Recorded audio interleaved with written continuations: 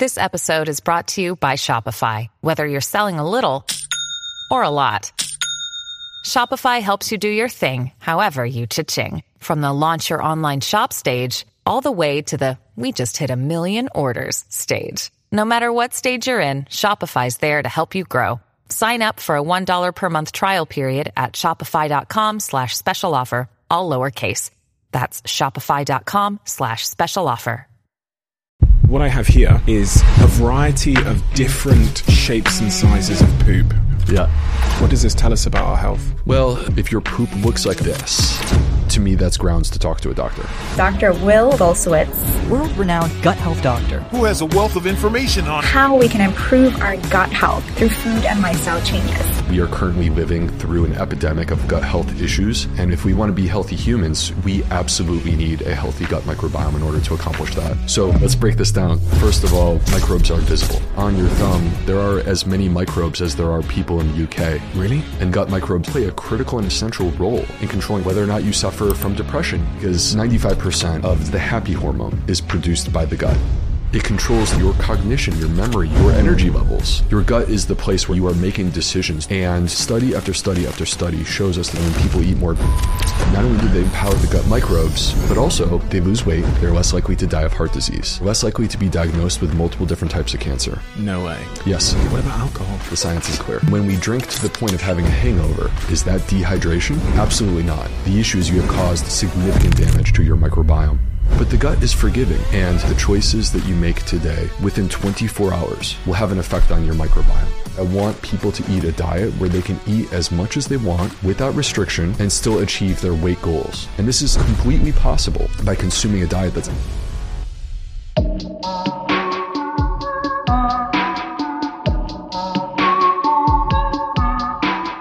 Dr. Will, if someone's just clicked on this conversation and they're deciding whether to listen or not, what would be the pitch to those people? What's the benefit if they stick around? Welcome to what I sincerely believe will be a life-transforming conversation for you, because the issue is that we are currently living through an epidemic of gut health issues. If we look across the board, this is everywhere. And it's not just, digestion. This is so much more than that. We need this now more than ever, because ultimately, if we want to be healthy humans, which to me is one of the highest goals that we should hold for ourselves, if we want to be healthy humans, we absolutely need a healthy gut microbiome in order to accomplish that. What's your sort of academic professional background? Oh gosh, where do we begin? So I graduated from Vanderbilt University with a chemistry degree. That was my college. And I went to Georgetown, which is one of the top medical schools in the country. I spent 3 years at Northwestern as internal medicine resident. I won the highest award that they give while there. Then I was the chief medical resident. And I spent 4 years training as both a gastroenterologist in the hospital and also working on clinical research. So I didn't expect when I finished all this that I would be continuing to publish papers at any point in my life in the future. But now in my work with Zoe as their US medical director, I've been heavily involved in clinical research again. You mentioned a big G word there, gastroenterologist. Yeah. What is that? We are the specialists in terms of basically like the intestines, the gut. So if I were to summarize it, I would say guts and butts. Guts and butts. Yeah. The conversation around the gut microbiome and the gut generally has exploded really since sort of 2006, 2007 time. Before then, I mean, to be fair with you, I think as far as I'm aware, and I'm not that close to doctors or hospitals or research, I've only started hearing about the gut microbiome in the prevalence that I have in the last 2 years, 3 years.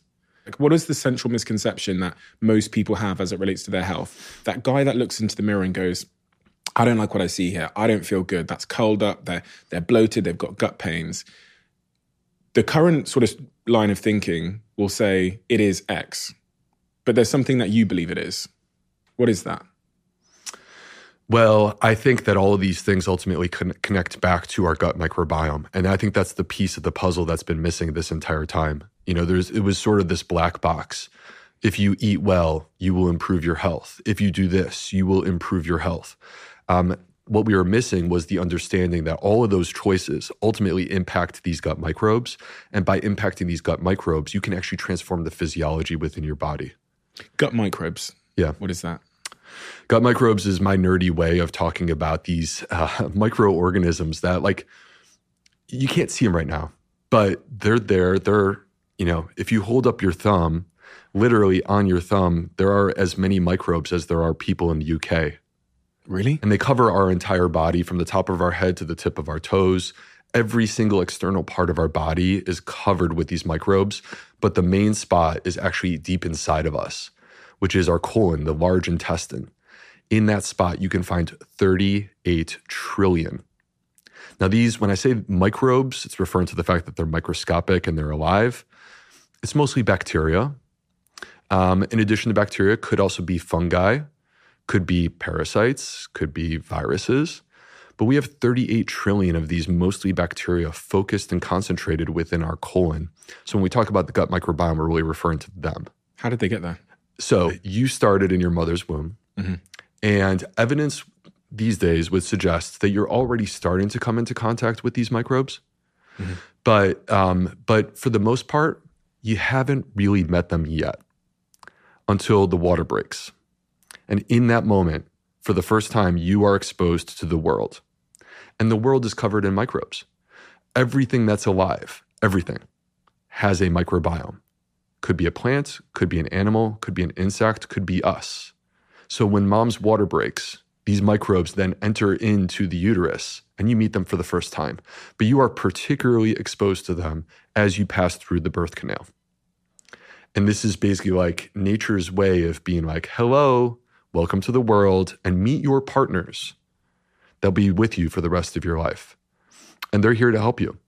And they will make you healthier. And this is the result of coevolution that goes back over 1 billion years. We have been evolving, and which is crazy because humans have only existed for 3 or 4 million years. But these microbes were the first life on the planet, and all life evolved with these microbes. And things like, for example, our immune system is the product of evolution that started 1 billion years before humans even existed. We always think of ourselves as one organism, but you're making the case that I'm maybe 36 trillion or whatever you said, organisms in one. And we would call you a superorganism. And that sounds like a Marvel character, which is cool, and we'll take that. But that's actually completely true, because the issue is that if we withdrew these microbes from you, if you were, like, hypothetically, we could talk about the bubble boy from the 1970s, where they actually did this. They tried to have a child live in a sterile world because he had a specific immune deficiency. So their thought was, if we keep him separate from all the bacteria, then he'll never have a problem.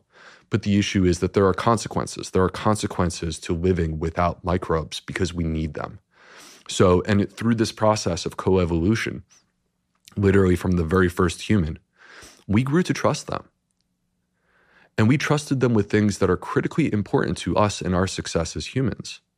And we allowed them to integrate into our physiology in a way where, once again, if we don't have them, we're in trouble. And that includes things like digestion, breaking down our food, which to me is like, that's the essence of life. Like, you can't get energy into your body without this. And they help us to accomplish that. But they also train our immune system. We talked a moment ago about what happens when you're born. And that's the very beginning of training your immune system. And during those first 3 years of life, it has a massive impact on whether or not you develop allergic issues, autoimmune issues down the road. They affect our metabolism. Our research at Zoe has overwhelmingly shown that they play a critical and essential role in controlling, for example, your blood sugar, your blood fat response after a meal. They affect your mood, literally your energy levels. Whether or not you suffer from depression, your cognition, your memory, your ability to focus, all affected by these microbes. They affect our hormones. So in women, conditions like endometriosis, polycystic ovary syndrome, associated with damage to the gut microbiome. In men, erectile dysfunction, which, I mean, to be honest, is not talked about enough. Perhaps because we've stigmatized this, but the guys that have this issue, this is like the most important issue to them. And so when you think about all these things, whether it be digestion, our immune system, our metabolism, our hormones, our mood, our brain health. Like, to me, this is an overview of everything that matters for human health from my perspective as a medical doctor. And is my gut microbiome different to yours? Or do we all have different sort of jungles inside of us? We are all different. And this is one of the things that makes us actually profoundly different. So to be honest, this is mind-blowing. If we looked at your genetic code and my genetic code, even though clearly we are different people, our genetic code would be 99.99% the same. It's a small part of our genetics that is different between us as humans. But our microbiome, these 38 trillion microbes that are living inside of us, they can be completely different. So as a classic example, let's pretend that you have a twin brother, identical twin brother. All right, so you share the exact same genetic code, you share the same mother.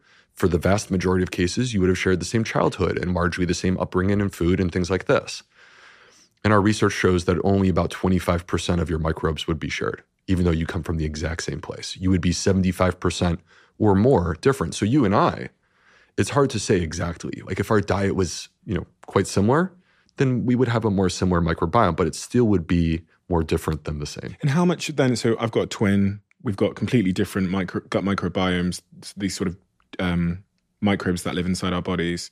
How much of our microbiome can be associated back to disease and things like that? In your view, what percentage of disease do you think links back to the gut microbiome? Well, it's hard to say globally, right? It's hard to give an exact number. You would have to, I think, go condition by condition to say. But what I would say is this, the reason that I became very interested in this as a gastroenterologist is that I was convinced, and I continue to believe this to be true, that every person that walked through the door to see me had a gut microbiome problem, right? People with irritable bowel syndrome, Crohn's disease, ulcerative colitis, celiac disease, acid reflux, go down the line. Every single one of these, when we study them, we discover that they have gut issues. But the other thing, if you expand that, one of the things that I would always do, I'm about to go see a patient, I'm going to walk into the room and you take the chart off the door, right? You hear, if you're the patient, you hear that. You're in the room and you hear the chart come off the door. And the doctor flips it open. And what do? I take a look at their medical history.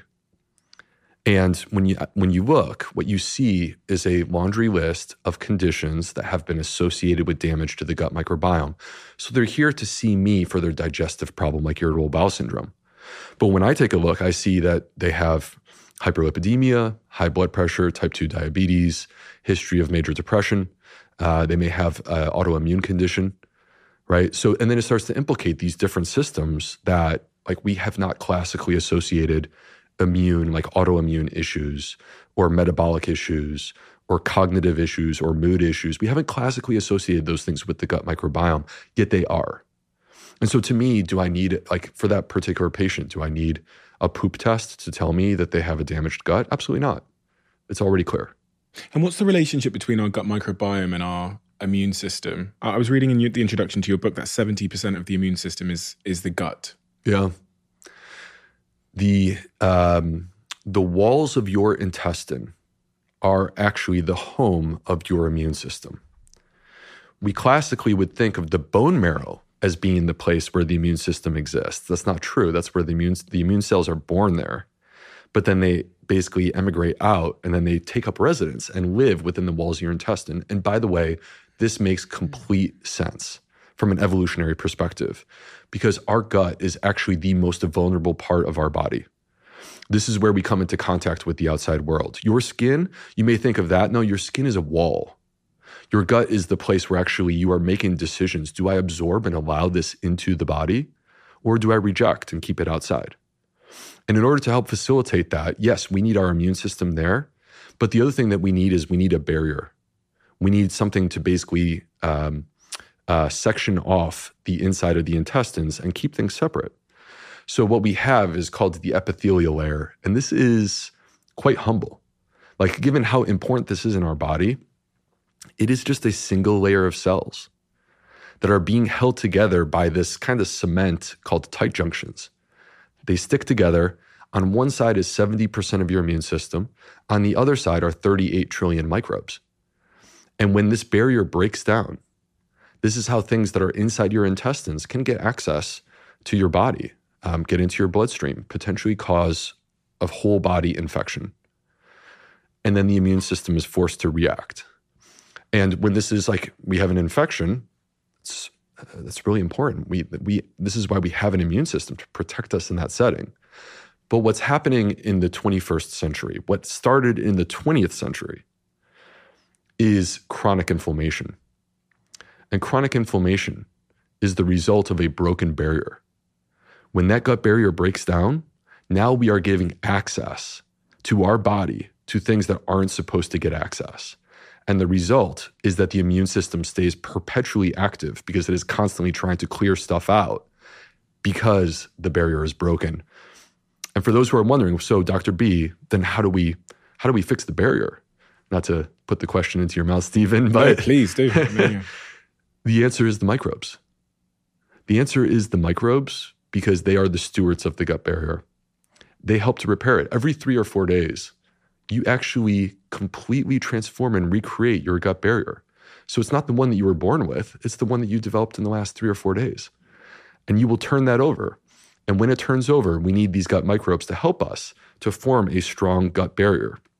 So because it's constantly turning over, this is where the microbes come in, and they're critically important.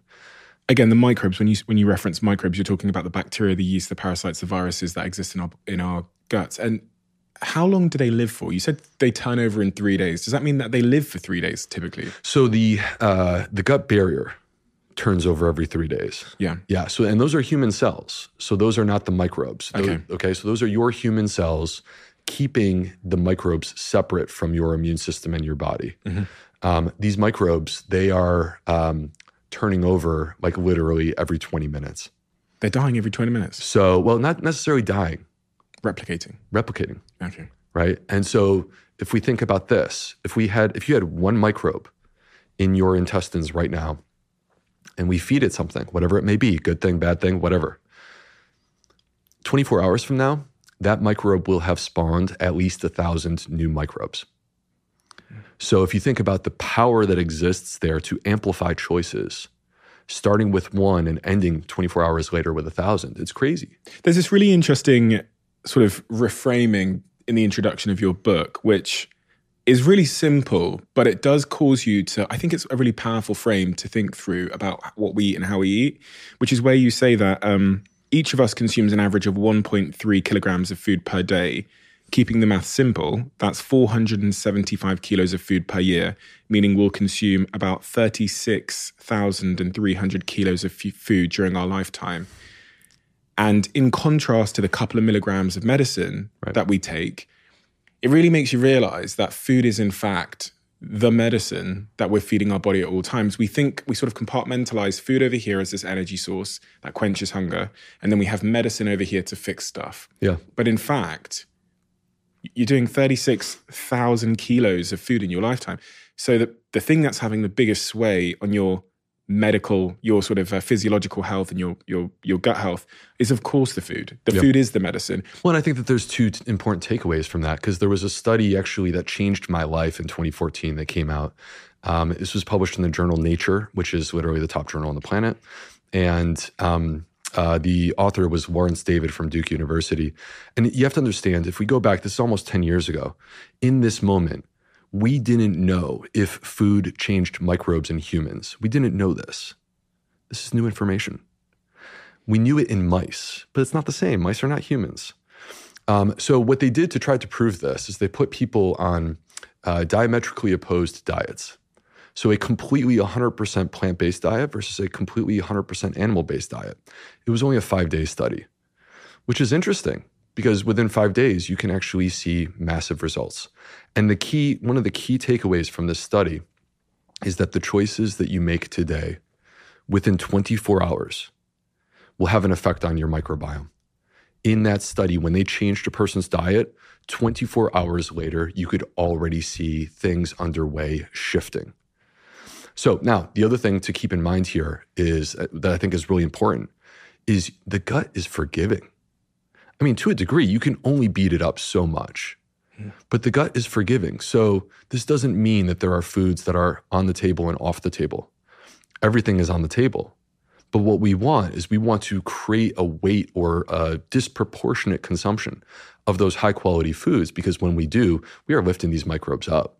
Explain that process of food and the impact it has on the microbes. So is it like watering certain microbes? Is that a way to think about it in simple terms? These microbes are as alive as you and I are, Stephen, and we need to eat. If I don't eat, I get quite hangry, and they do too.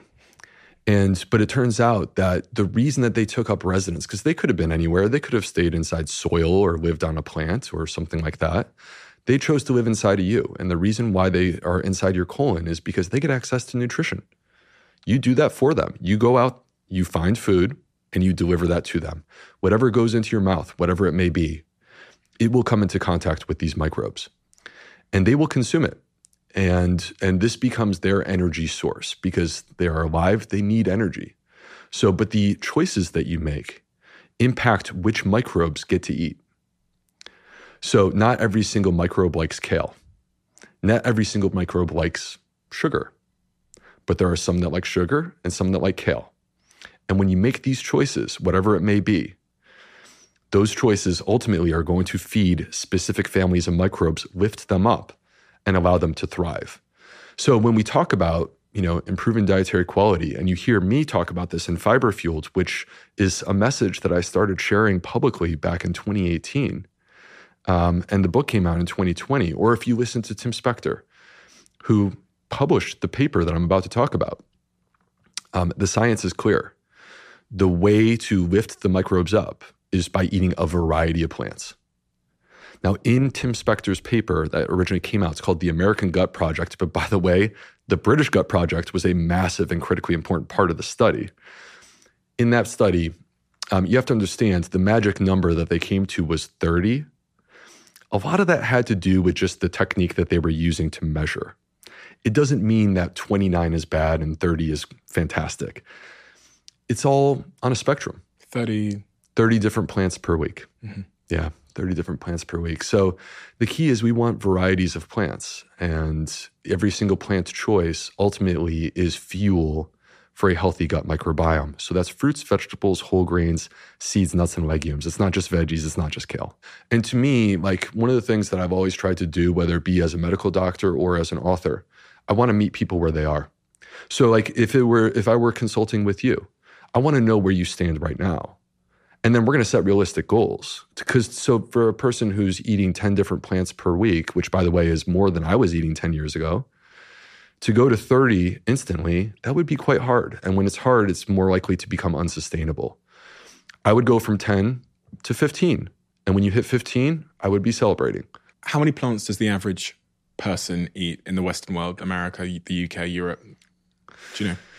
I believe in the American Gut Project, the number was around 10 to 15 for the average person. It was a minority of people that were hitting 30 per week in that study. It's interesting. When I did my Zoe test, I got my results back, and it did say that I had quite a narrow gut microbiome in comparison to my partner. And I was thinking about this. I was like, whenever we go somewhere, whenever we go to a restaurant, she orders new things all the time. And if you look at our fridge, it's like tahini and this and all these plants, especially in the top part of our fridge, it's all like fermented stuff. She eats like she's like a rabbit or so. She just eats anything. And she eats diverse food and she orders new things. And then there's me. Yeah. I like what I like. And if I go to a restaurant, anyone that's been to a restaurant with me like 3 times could order for me because they know, until I got my Zoe results back. And it was pretty alarming because she had her microbes were like the Amazon rainforest. Nice. And mine were like, a park at the end of the street. I think that it's important to start with food that you like. Yeah. We're all like that, what you described. But the issue is finding that motivation to push yourself. To me, this is the piece of the puzzle. Like again, this was a black box. We didn't know anything about the gut microbiome. we just had like nutritional ideas being tossed at us. Now this is filling in the gaps where it's like, hold up, no, nutrition affects the microbes affect us as humans. Now we can connect those dots. And to me, I find this very empowering and motivating to know that that exists and to know that those choices, every single meal, is an opportunity to follow this concept and add more diversity to your plate. But the other thing is you mentioned that your partner is eating fermented food. That is a lost art. People have not been consuming fermented food in the Western world. And the research is quite clear and standing out at this point that actually there was a fascinating study out of Stanford University, randomized controlled trial. The intervention was to add fermented food to the diet in people that had not been consuming fermented food.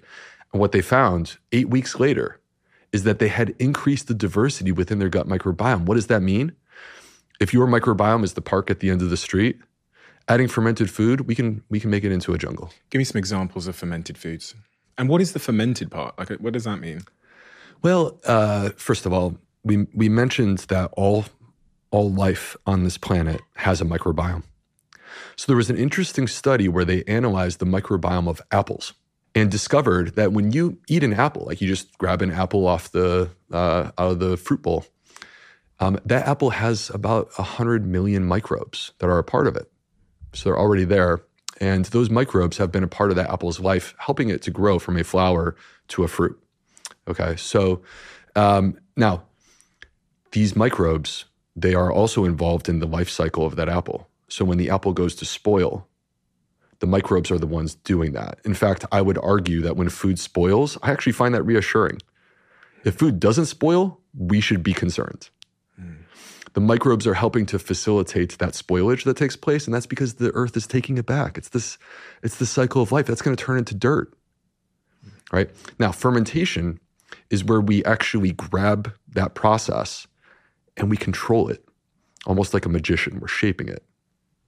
And what we're having is we're empowering certain microbes to protect that food so it does not spoil, and they transform it.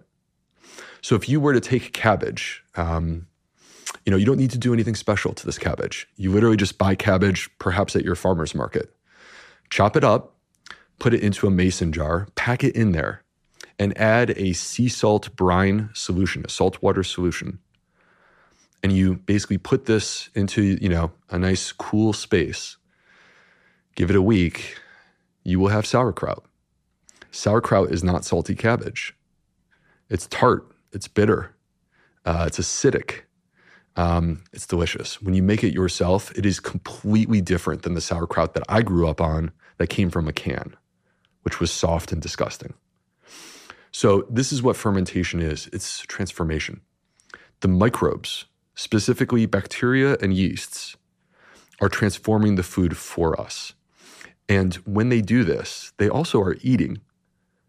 So because they eat, they grow stronger and they multiply. So you are creating a food that is high in microbes, which we could call probiotics.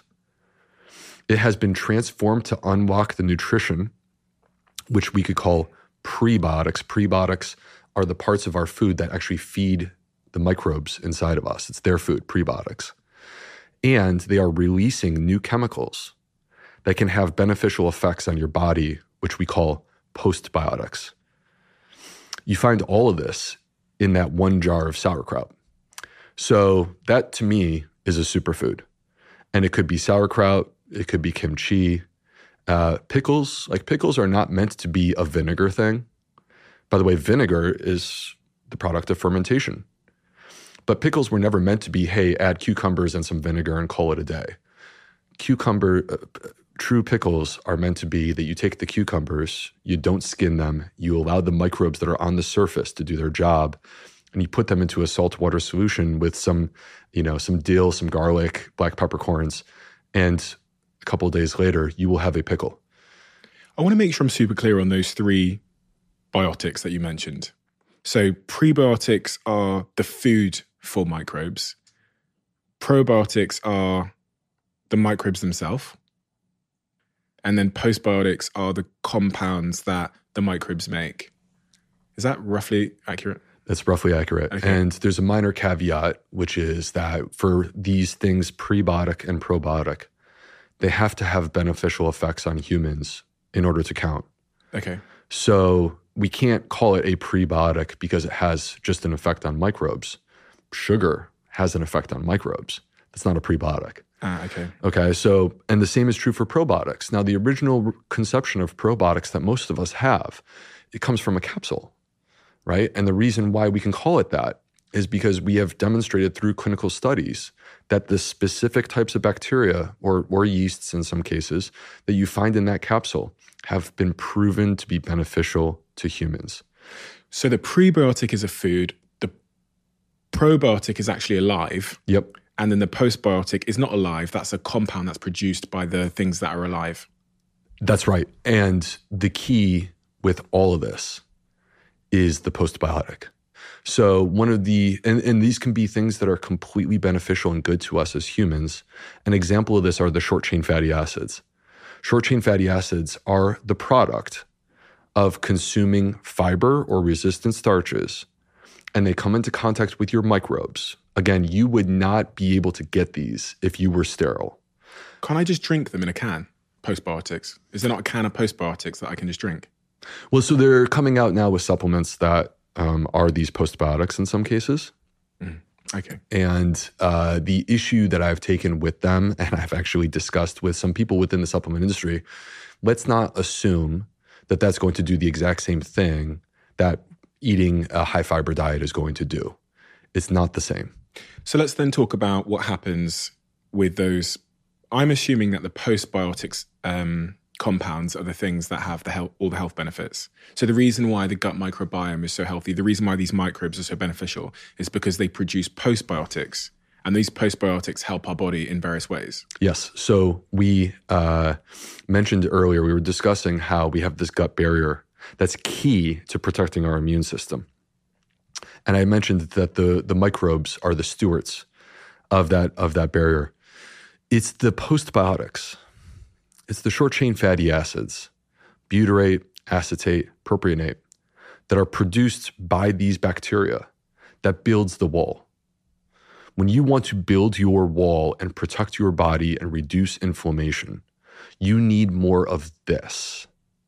Now, that's not the only thing that they do. Those postbiotic short-chain fatty acids also directly affect your immune system, directly affect your metabolism, get into your bloodstream, pass throughout your entire body, cross the blood-brain barrier. They have the ability to actually get access to your brain and can affect your brain. And we could talk about different ways that they can do that. But the point is that this is what really matters, because the microbes produce these short-chain fatty acids, and then these short-chain fatty acids have healing effects throughout the entire body. And when we see human studies looking at fiber consumption and showing us how beneficial fiber is to us as humans, I want everyone to understand the reason why fiber is beneficial to us as humans is because fiber comes into contact with microbes, and those microbes release short-chain fatty acids. That's what's happening. Metabolism.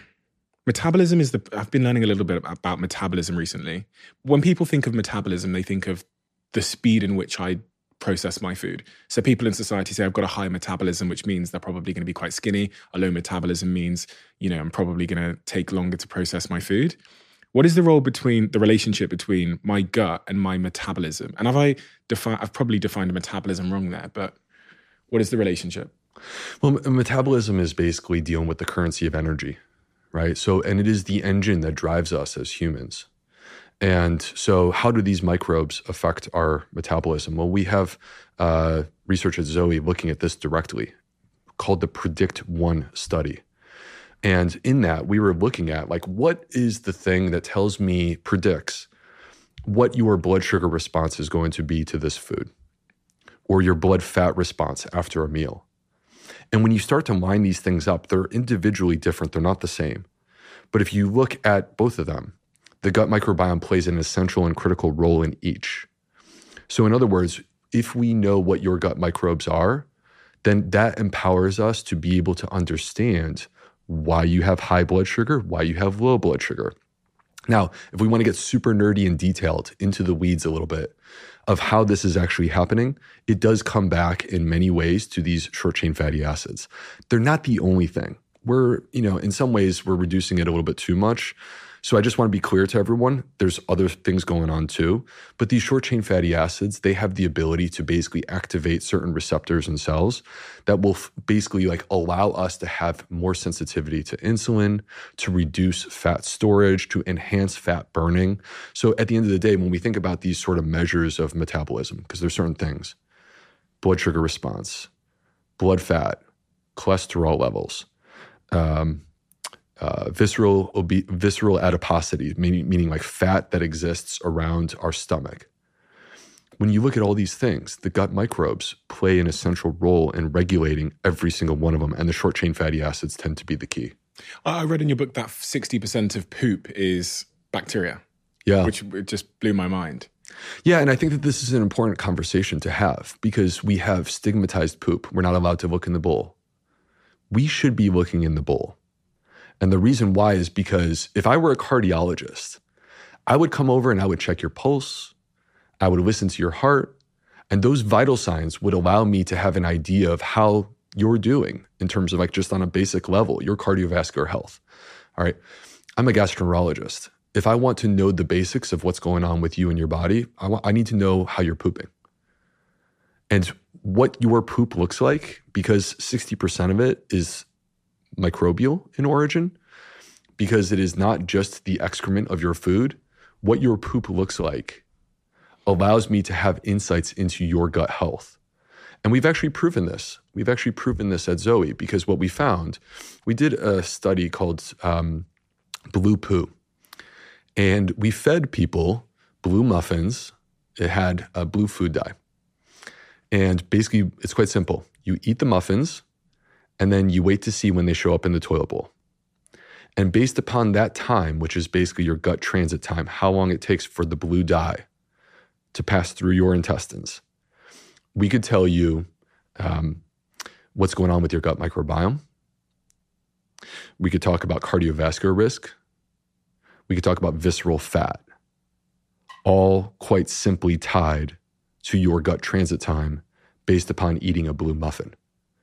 So these things, many of these things that you and I are discussing today, whether it be the gut connecting to our metabolism, our immune system, or whatever it may be, we can connect them back to these simple measures like what does your poop look like, or how long does it take for you to have a bowel movement? The gut transit time, that's super fascinating. I do want to talk about poop as well, but the gut transit time, that's the time it takes from a muffin to go from my lips to the toilet bowl. Yes. And is a high gut transit time better than a low one? And what is determining whether I have a good gut transit time or a not so good one? Yeah. So gut transit time is a personal measure of the health of this entire digestive system. The reason why you do the blue dye, by the way, instead of eating beets or something like that, is that the blue dye, we have clinically validated this. So this paper was published in the journal Gut, which is the top European gastroenterology journal. And there's a couple specific time points that we can use to sort of cut off these measures. The first is 14 hours. If you are less than 14 hours, that is very fast. The other is 58 hours. If you are more than 58 hours, that's very slow. All right. So you eat these muffins and then you basically just record when did they show up. And the average person is somewhere on the range of 24 hours or 48 hours. Typically 1 or 2 days after eating the muffins, that's when you start to see this. And those are both considered to be normal. Now, if we were to break these things out into less than 14 hours, more than 58 hours, or these two sort of peaks at 24 and 48, what you start to see is that this is 4 groups, and these 4 groups, every single one of them is a little bit different in terms of their gut microbiome, a little bit different in terms of their gut diversity, and we can make associations between these things and what people are eating. So the high fiber consumers are all showing up in the middle, which means normal. And the low fiber consumers are the people that are showing up on the outside. And it brings us to one of the properties of fiber that's kind of fascinating, which is that whether you have diarrhea or constipation, there's only one thing that can correct both of those. Diarrhea and constipation are both fixed with dietary fiber. It helps to normalize our stool, bring it back to the middle. So in a perfect world, where do we want to be? We want to generally be pooping about once a day. So you want your gut transit time to be about 24 hours or less. That being said, like, is a person unhealthy if it takes 2 days for this to show up in their poo? No, I wouldn't characterize them as being unhealthy. But I do think like this is one of the things that we can look at. That's simple. It's nearly free and available to all of us to try at home. So yeah, so you would assert that if someone's going to the toilet, 3 or 4 times a day or more, then there's probably a fiber problem. May well be a fiber problem. And if they're sort of chronically constipated, it's also probably a fiber problem at the heart of it. Generally speaking, yes. Now, I will say that fiber is not as simple as I wish that it was. And the reason why I bring that up is that for a person who's low on their fiber consumption, and they may suffer with these issues, increasing fiber is hard for them. And many people don't feel well if they go too hard, too fast when they do this. It folds them over. They feel unwell. I was in the exact same spot 10 years ago. If I tried to eat chili with a bunch of beans, I was not happy. So I preferred to stay away from that. So the point that I'm trying to make about this, the reason why people struggle with fiber is because we are 100% reliant on our gut microbes to digest our fiber for us. We don't have the enzymes to break them down, to break down fiber.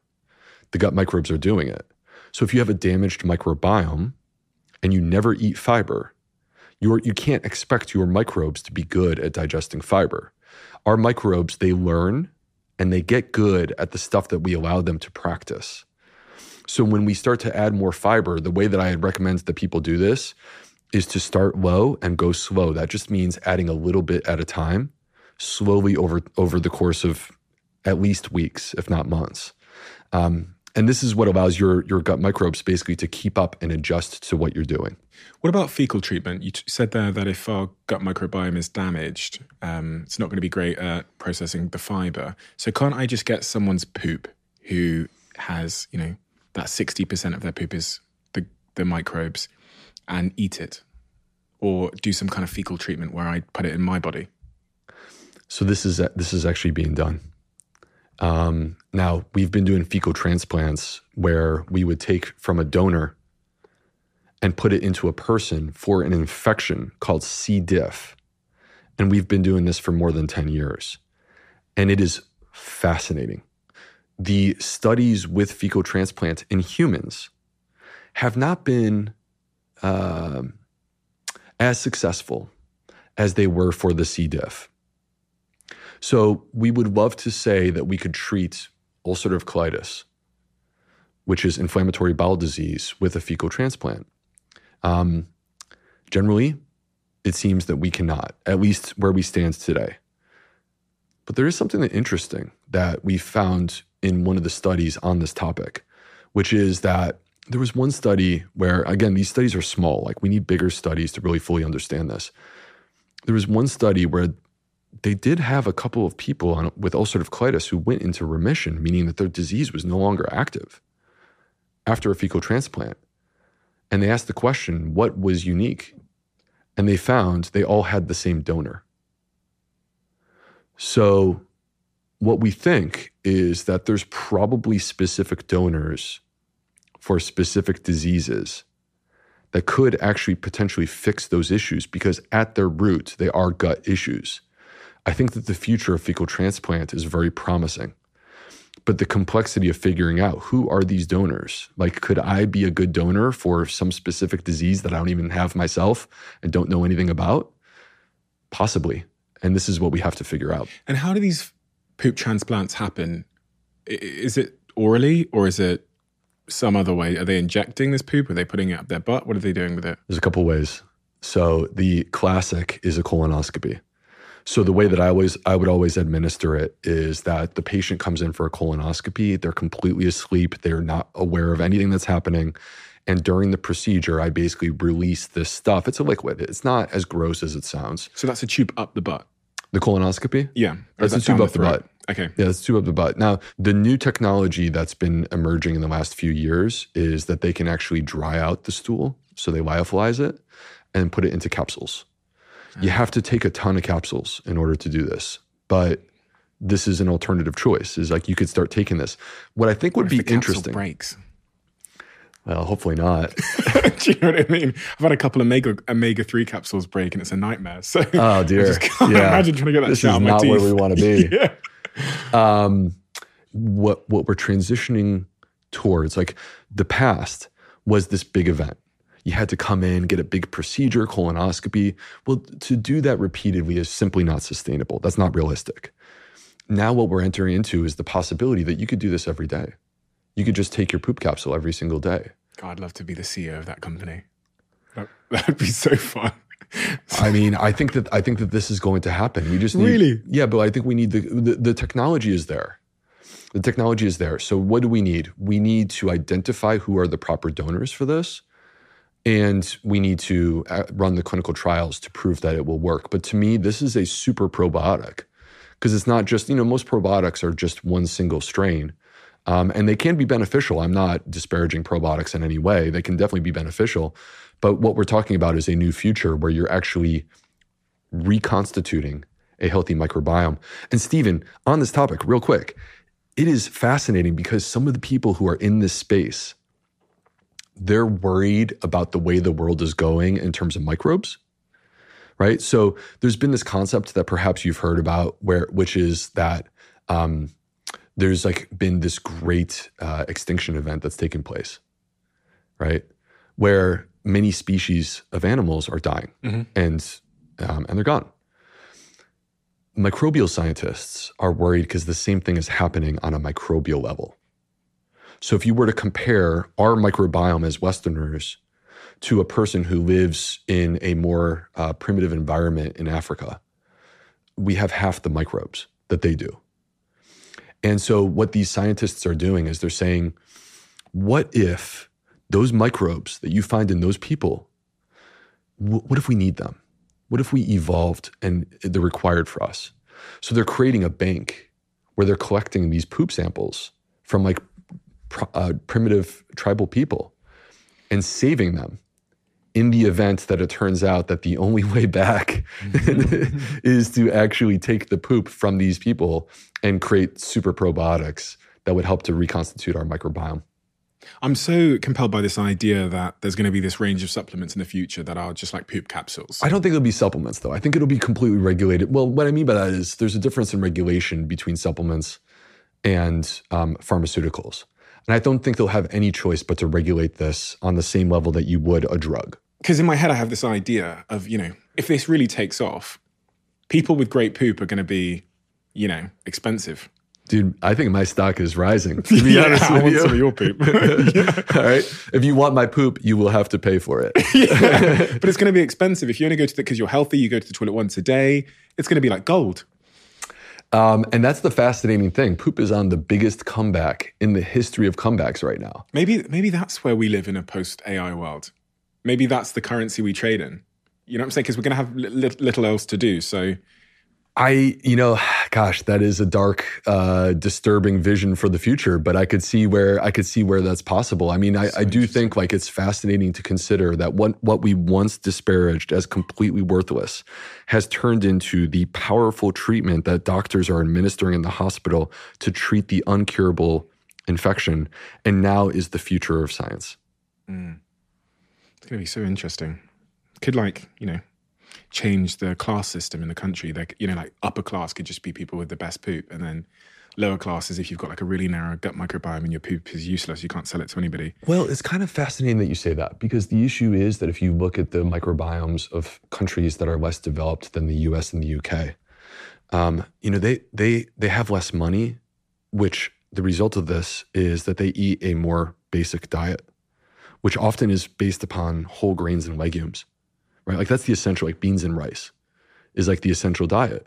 Yet these things are actually so good for our gut microbes. To me, legumes are the least talked about food that we should be talking about, because they're high in fiber, they're high in resistant starches and polyphenols, all of which are prebiotics. And this is why when people eat more beans, they live longer with less disease. So it's kind of interesting because like pauper food, cheap food, is the food actually that is the best for us because it feeds these microbes. Lazy Westerners are going to get on a boat like they did once upon a time, the colonialists, to go get the incredible, the gold and the diamonds and whatever else it's claimed that they stole from Africa, and they're going to get back on that boat and go over there and start stealing poop. I think that I could definitely see that happening. There has actually been fights over when they discover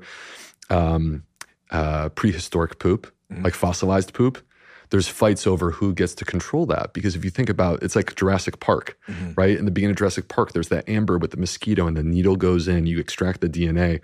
What if we could extract the DNA from prehistoric poop and study that and potentially use that?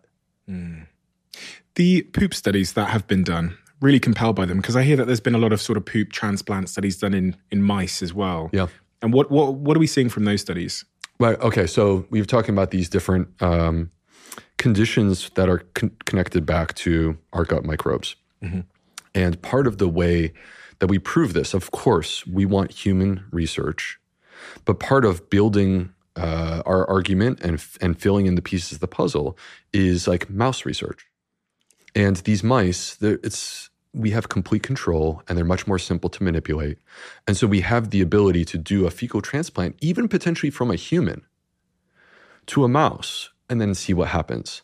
And so let me take you through a couple of examples of what we have seen in clinical studies. And I'm more than happy to point people towards the studies that I'm referring to. Classic study. They took identical human twins. So again, we were talking about this in the beginning of the episode. Identical human twins, same genetic code. And in this case, one was obese and one is thin. And they have a different microbiome. And when you transfer human poop into mice, you also transfer the body type. Even when you feed the mice the exact same food, the exact same number of calories. So we hear about this calories in, calories out concept, which, by the way, we could talk about if you want to, but it's not perfectly true. And this is showing you the complexity that exists. Your microbiome impacts how you work with those calories. The mouse that receives the obese microbiome, it's like swimming against the current. The microbiome is making it basically so that mouse absorbs all of those calories. And then the thin mouse, it's like swimming with the current at your back. It's a lot easier. You consume the same number of calories, you don't gain any weight. That's just metabolism. By the way, we have studies also, diabetes can be transferred. We have studies in humans where you can actually do a fecal transplant from a person who does not have diabetes to a person who does have diabetes, and their blood sugar measures will improve in humans. We have immune studies. You can take a person who has ulcerative colitis, which we were talking about a moment ago, and transfer their poop into a mouse, and that mouse will have ulcerative colitis. We have mood studies where you could take a human who has anxiety or depression or PTSD and transfer their poop into a mouse, and the mouse receives the mood phenotype. So basically, like, again, this needs to be studied more in humans. We are more complicated. You can't just cure diseases like this by transferring poop among humans yet. But when it comes to mice, where they're less complicated, it's very clear that the microbiome plays a central role in these conditions because you can transfer the condition using human poop. And take me on a journey of what that poop's doing. So I get the skinny poop from a skinny twin, and I put it into a mouse. The mouse gets skinny, or I get the obese twin. I take the obese twin's poop and I put it into a mouse. The mouse gets obese.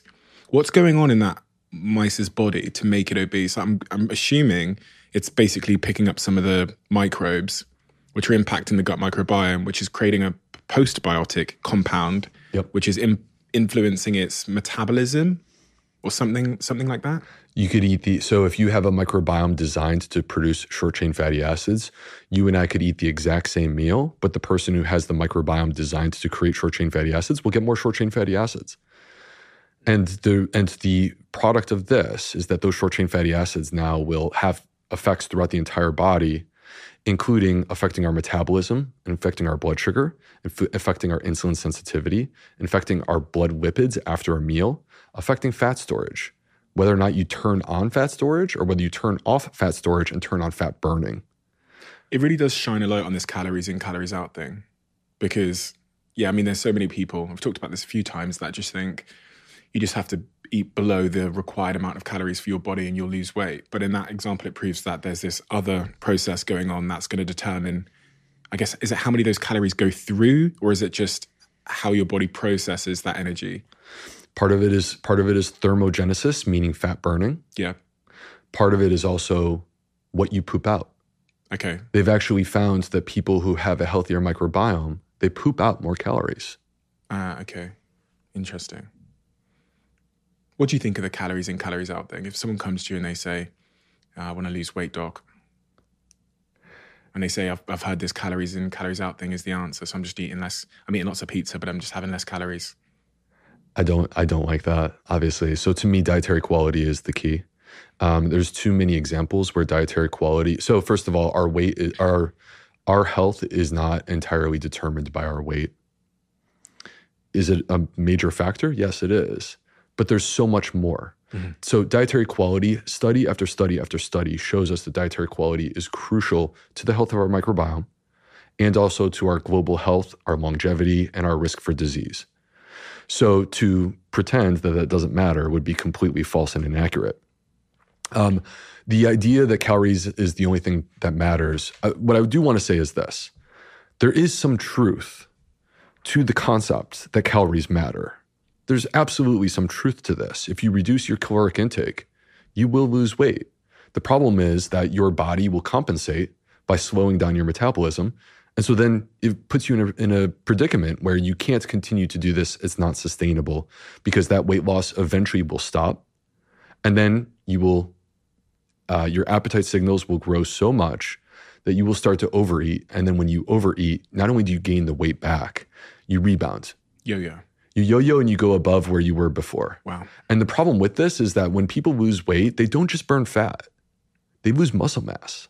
Like all weight loss is associated with a loss of muscle mass. When you gain the weight back, the muscle doesn't come back. You're just getting fat. So the issue is you end up less healthy than when you started. To me, what I want is I want people to eat a diet where they can eat as much as they want without restriction until they are full and still achieve their weight goals.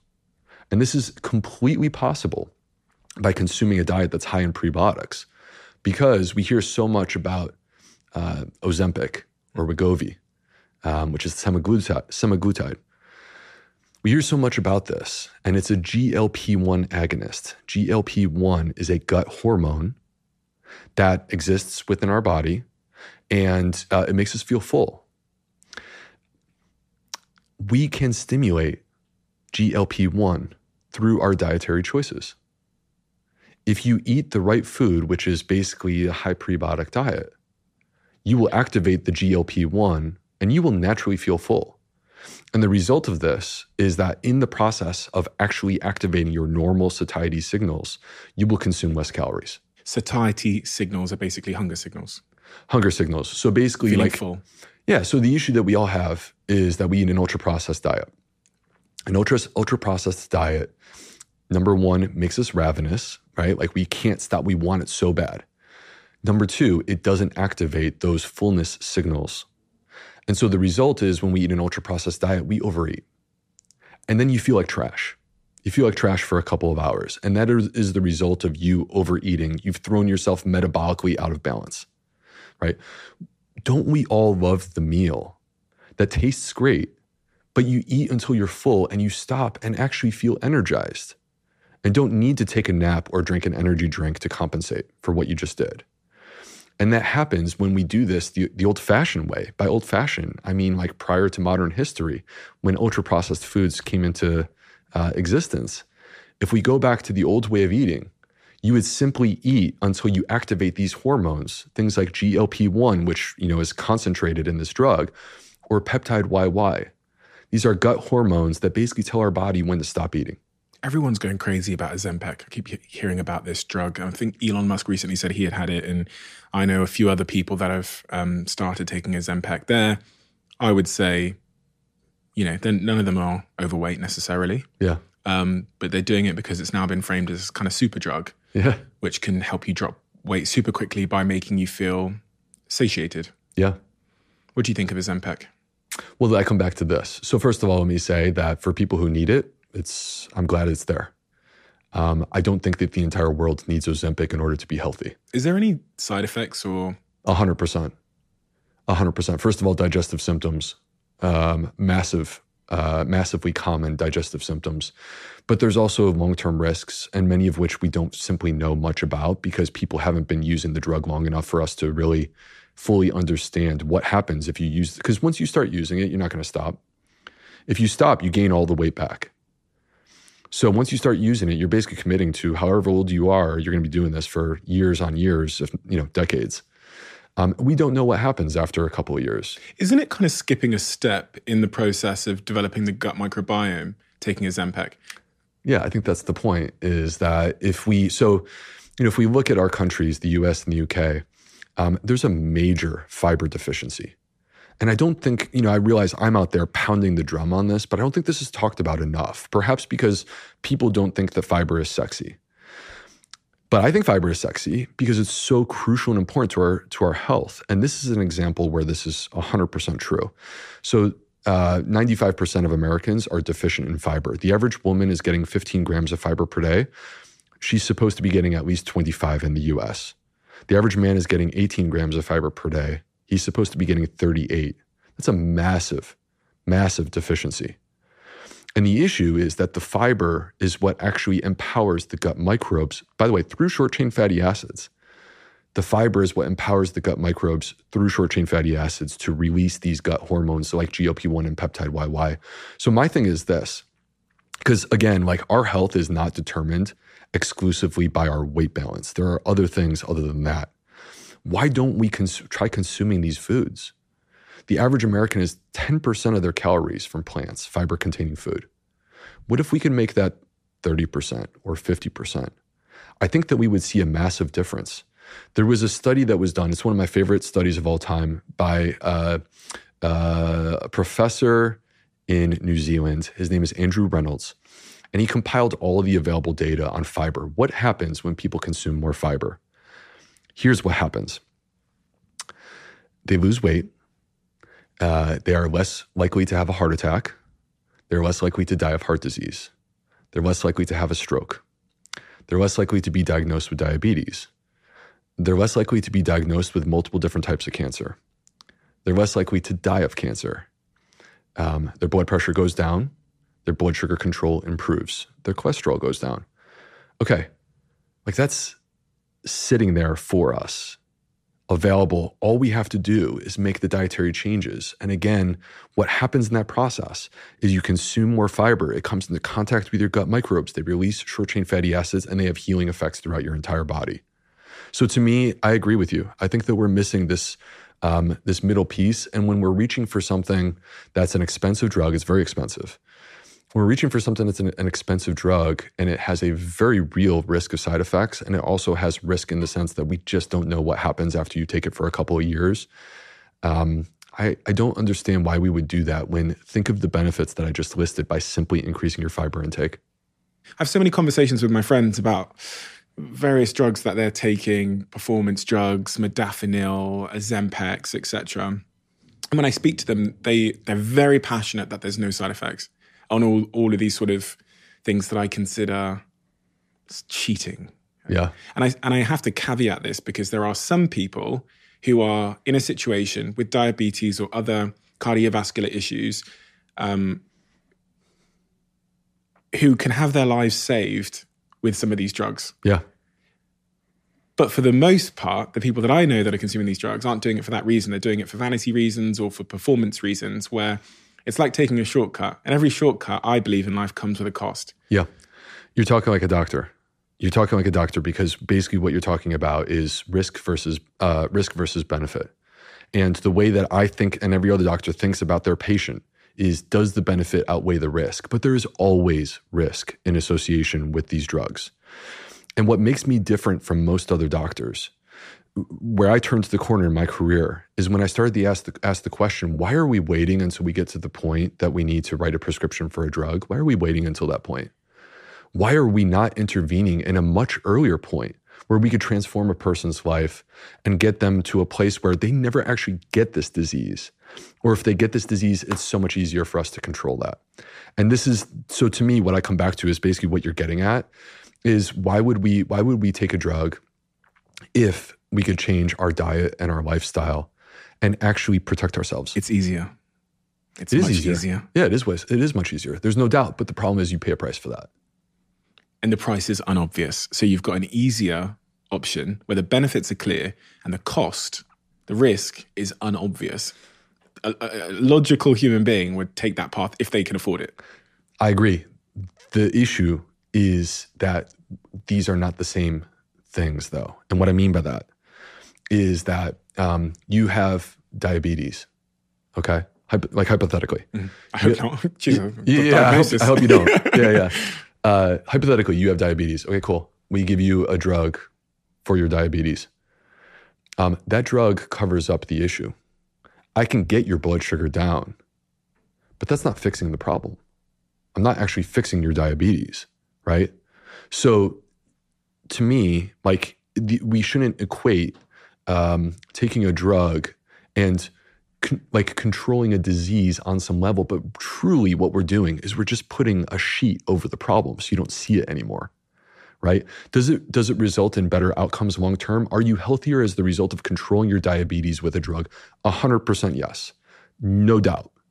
But what if we could reverse your diabetes? Type 2 diabetes, which is the kind that people acquire as an adult, is highly reversible. Most people don't realize that. You don't need to be drug dependent on diabetes drugs in order to fix this issue. Take them when you need them. But let's work on the root cause. And by working on the root cause, we can actually reverse the true problem and get you back to a place where you don't need the drug at all. But doesn't that require discipline and willpower and motivation? Well, I think it requires understanding the path forward and making choices that are sustainable and that make you excited. I would never ask a person to make choices that make them miserable. I'm asking people to make choices that make them feel great, make them feel energized, and yet at the same time actually are contributing to better health so that they can live longer with less disease and be in a position that I want to be in, which is that I want to be in my 80s and still cutting a rug and dancing. Dance with my grandkids. So let's close off on this subject of poop. My team actually prepared some poop samples earlier on because I was wondering, as a gastroenterologist, I wondered that if you could look at someone's poop and determine whether they have good gut health, and if you can understand what's going on in their body just by how their poop looks, because poop comes in many shapes and sizes. So what I have here is a variety of different shapes and sizes of poop. Yeah. For anyone that can't see, well, look at the screen if you're listening to this podcast on Spotify or YouTube.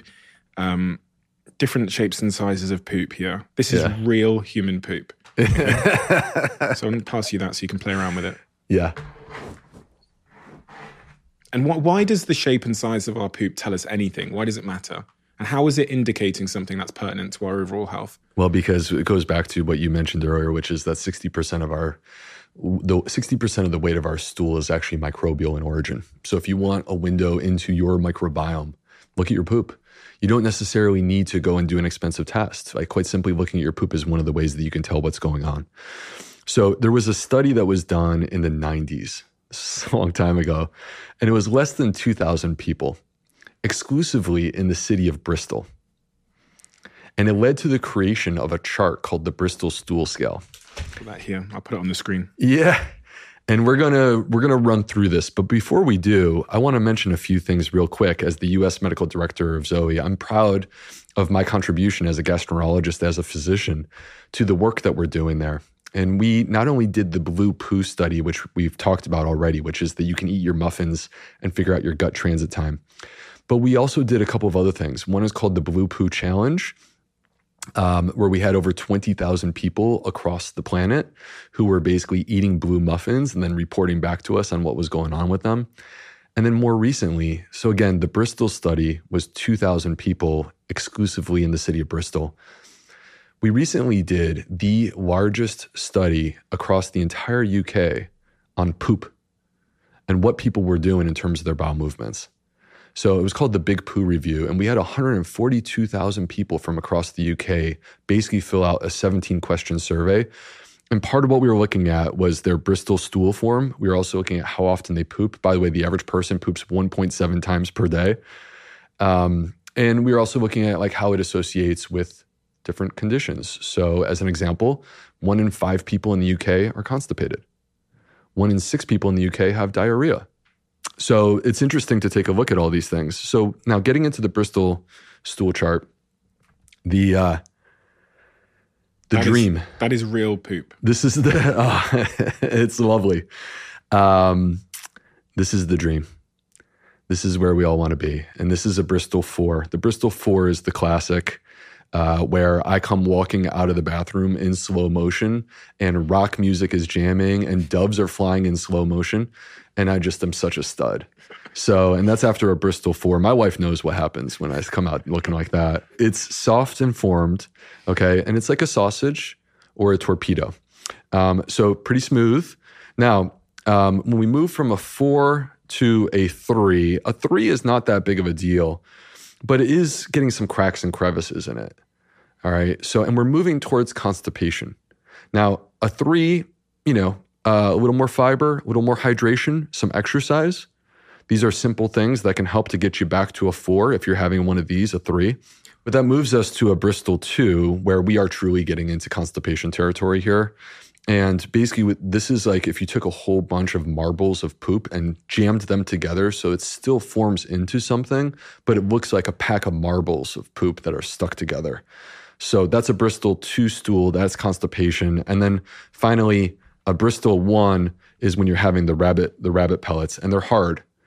They're not easy to get out. And sometimes they're a lot bigger than this. These are small. So you would form this up into what would be like a golf ball. And that golf ball would be like a Bristol 1. Okay. All right. You form it up into a hard ball like this, but perhaps even bigger.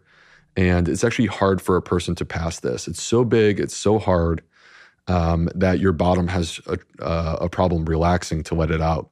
Okay, so Bristol 1 and 2 are forms of constipation. Let's go back to the middle. We're going to start from 5. The stool is soft. It's not hard. It's not lumpy bumpy. It's soft, but it's starting to break into blobs, different pieces of poop. And we're moving towards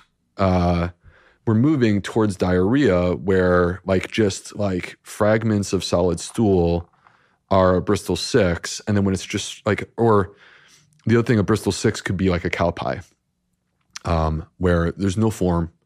It's just someone plopped down this formless patty. And a Bristol 7 finally is straight liquid. And how is this pertinent to our gut microbiome, our health? What does this tell us about our health? There's been now multiple studies, including our work at Zoe on the blue poop study that was published in the journal Gut. There's now been multiple studies where basically what they found is that if you could look at which of these Bristol types you have, it does give us some insights into your gut microbiome and what's happening there. So now, where do we want to be? In a perfect world, we want to be somewhere on the spectrum of 3, 4, or 5. We ideally want to be a 4. You're not unhealthy if you have a 3 or a 5. So if this type 4 poop, which is kind of like a sausage, it's kind of like a smooth sausage, is optimal, how does one do that? What is turning it into a type 4? What are they eating, doing? Yeah, interesting question. One of the things that we found in the Big Poo Review, which is our nationwide survey of 142,000 people, we actually looked at what they were eating. And we were able to find associations between fiber intake and specifically plant-based food intake and having a number 4. So in other words, we found associations between fiber intake and basically plant-based food intake and having a number 4. So basically what that means is the people that were having a number 4 bowel movement were consuming more legumes, whole grains, fruits, and vegetables. the people who were having, whether it be a type 1 or a type 7, they actually were quite similar in terms of their diet, which is that they actually were consuming lower amounts of fiber. Now, the other thing to look at too is actually some studies have found that people who have more on the spectrum of constipation tend to have a higher fat diet, tend to typically consume more animal products, which of course are higher in fat. And people that are more on the loose or diarrhea side of things tend to be consuming more plant-based foods. So now you could have a very healthy diet and be having a Bristol 5, and that actually is not problematic. And the reason that you're having the Bristol 5 is because you're consuming so much fiber that actually you're producing a lot of short-chain fatty acids. And those short-chain fatty acids, they're like lubricants for your poop. And the gut transition time, how does that relate to these different types of poop? As you were saying that, I was thinking the 1 in 7, the type 1 and the type 7, the type 1 being those sort of hard nuts and the type 7 being basically diarrhea. I was assuming that those are the poop types that would happen with a lower and a super high gut transition time. That's right. So a slow gut transit time, which is a gut transit time more than 58 hours. So again, and this is all with the blue muffins. You eat the blue muffin, it comes out 58 hours later. You are more likely to be having a Bristol 1 or Bristol 2, which is the classic constipation form. There's no way that you would have slow gut transit time and have a Bristol 7. That's not possible. A diarrhea. Yeah, the diarrhea. So diarrhea comes out fast, and these sort of hard nuts, they take typically a long time. That's right. And the reason why this is happening, so when water moves through the intestines, because a ton of water moves through the intestines, and one of the jobs that our colon has, the large intestine, is to pull the water out. So the more time that something spends inside the colon, the more it's actually going to do that, pull the water out. This is the reason why when we have fast transit, it's high in water. And this is also the reason why when it's slow transit, it's extremely dry. Okay, so that's the shape and size of the poop. But what about colors of poop? I've got some different colors of poop here. I've got some red, some blue, some black, some green, some whites, and some yellows. Yes. How is color pertinent to health and everything we've been discussing? All right, let's break this down. So first of all, why is our poop brown? The answer to that question has to do with bile. Bile is produced by our liver. It's actually involved heavily in digestion of fat. So when we, for example, eat a fatty meal, our gallbladder will squeeze. People that have gallbladder issues know what I'm talking about. You eat a fatty meal, your gallbladder squeezes. Bile then mixes in your intestines with the food, and the bile helps to absorb the fat.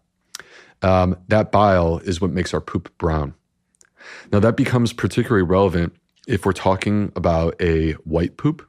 People poop white? Some people poop white. No way. Yes. And the reason why a person would have a white poop is if there's a blockage that stops the bile from mixing with their intestines. On the flip side, if you are struggling to process your fat, you could have a yellow poop. So, and this could be a person who has like a pancreas issue, for example, chronic pancreatitis. And so if they're not able to digest their fat, they have a fatty poop, it may come out yellow. And one of the things that they'll notice is that there may be an oil slick at the top of the toilet bowl. Right. That's fat. Oil is fat. So, all right, have you ever had a green bowel movement? None of your business. Answer the damn question. No, I haven't. No. Okay. I have. Oh, really? Yeah. There's a couple of reasons. Some are healthy, some are not. Right. So you could have diarrhea like from an infectious cause. An example could be something called Giardia, which is a parasite, and that'll give you green poop. But you could also go too hard on the smoothies. I was drinking like 40 ounces of green smoothies a day, and my poop would come out green. It was interesting. We're about to get into some that are really important. Before I do that, let me just mention real quick the blue. So the blue poo, you could get a blue poo from eating blueberries, particularly if you eat a lot of them. Or alternatively, of course, this is the blue muffin, the blue poo challenge. Mm-hmm. So, and perhaps what we could do in the show notes is give people the recipe for how they can go about doing that if they're interested. All right, red and black. So we have to talk about. Let's start with red, because of course, red we think about blood. And I have a rule, which is that if you see blood in your stool, that's not normal. And to me, that's grounds to talk to a doctor. And, then there's different levels of intensity of how seriously we check it out. But Stephen, colon cancer, which can present with red stool, colon cancer is the number 2 cause of cancer death in our countries. In the United States, 150,000 people are diagnosed per year. It's highly preventable. And it's shifting towards younger people. There has been a change in the last few years in terms of colon cancer where, as an example, a person of your generation, you and I are pretty close, I think, but I'm a little bit older.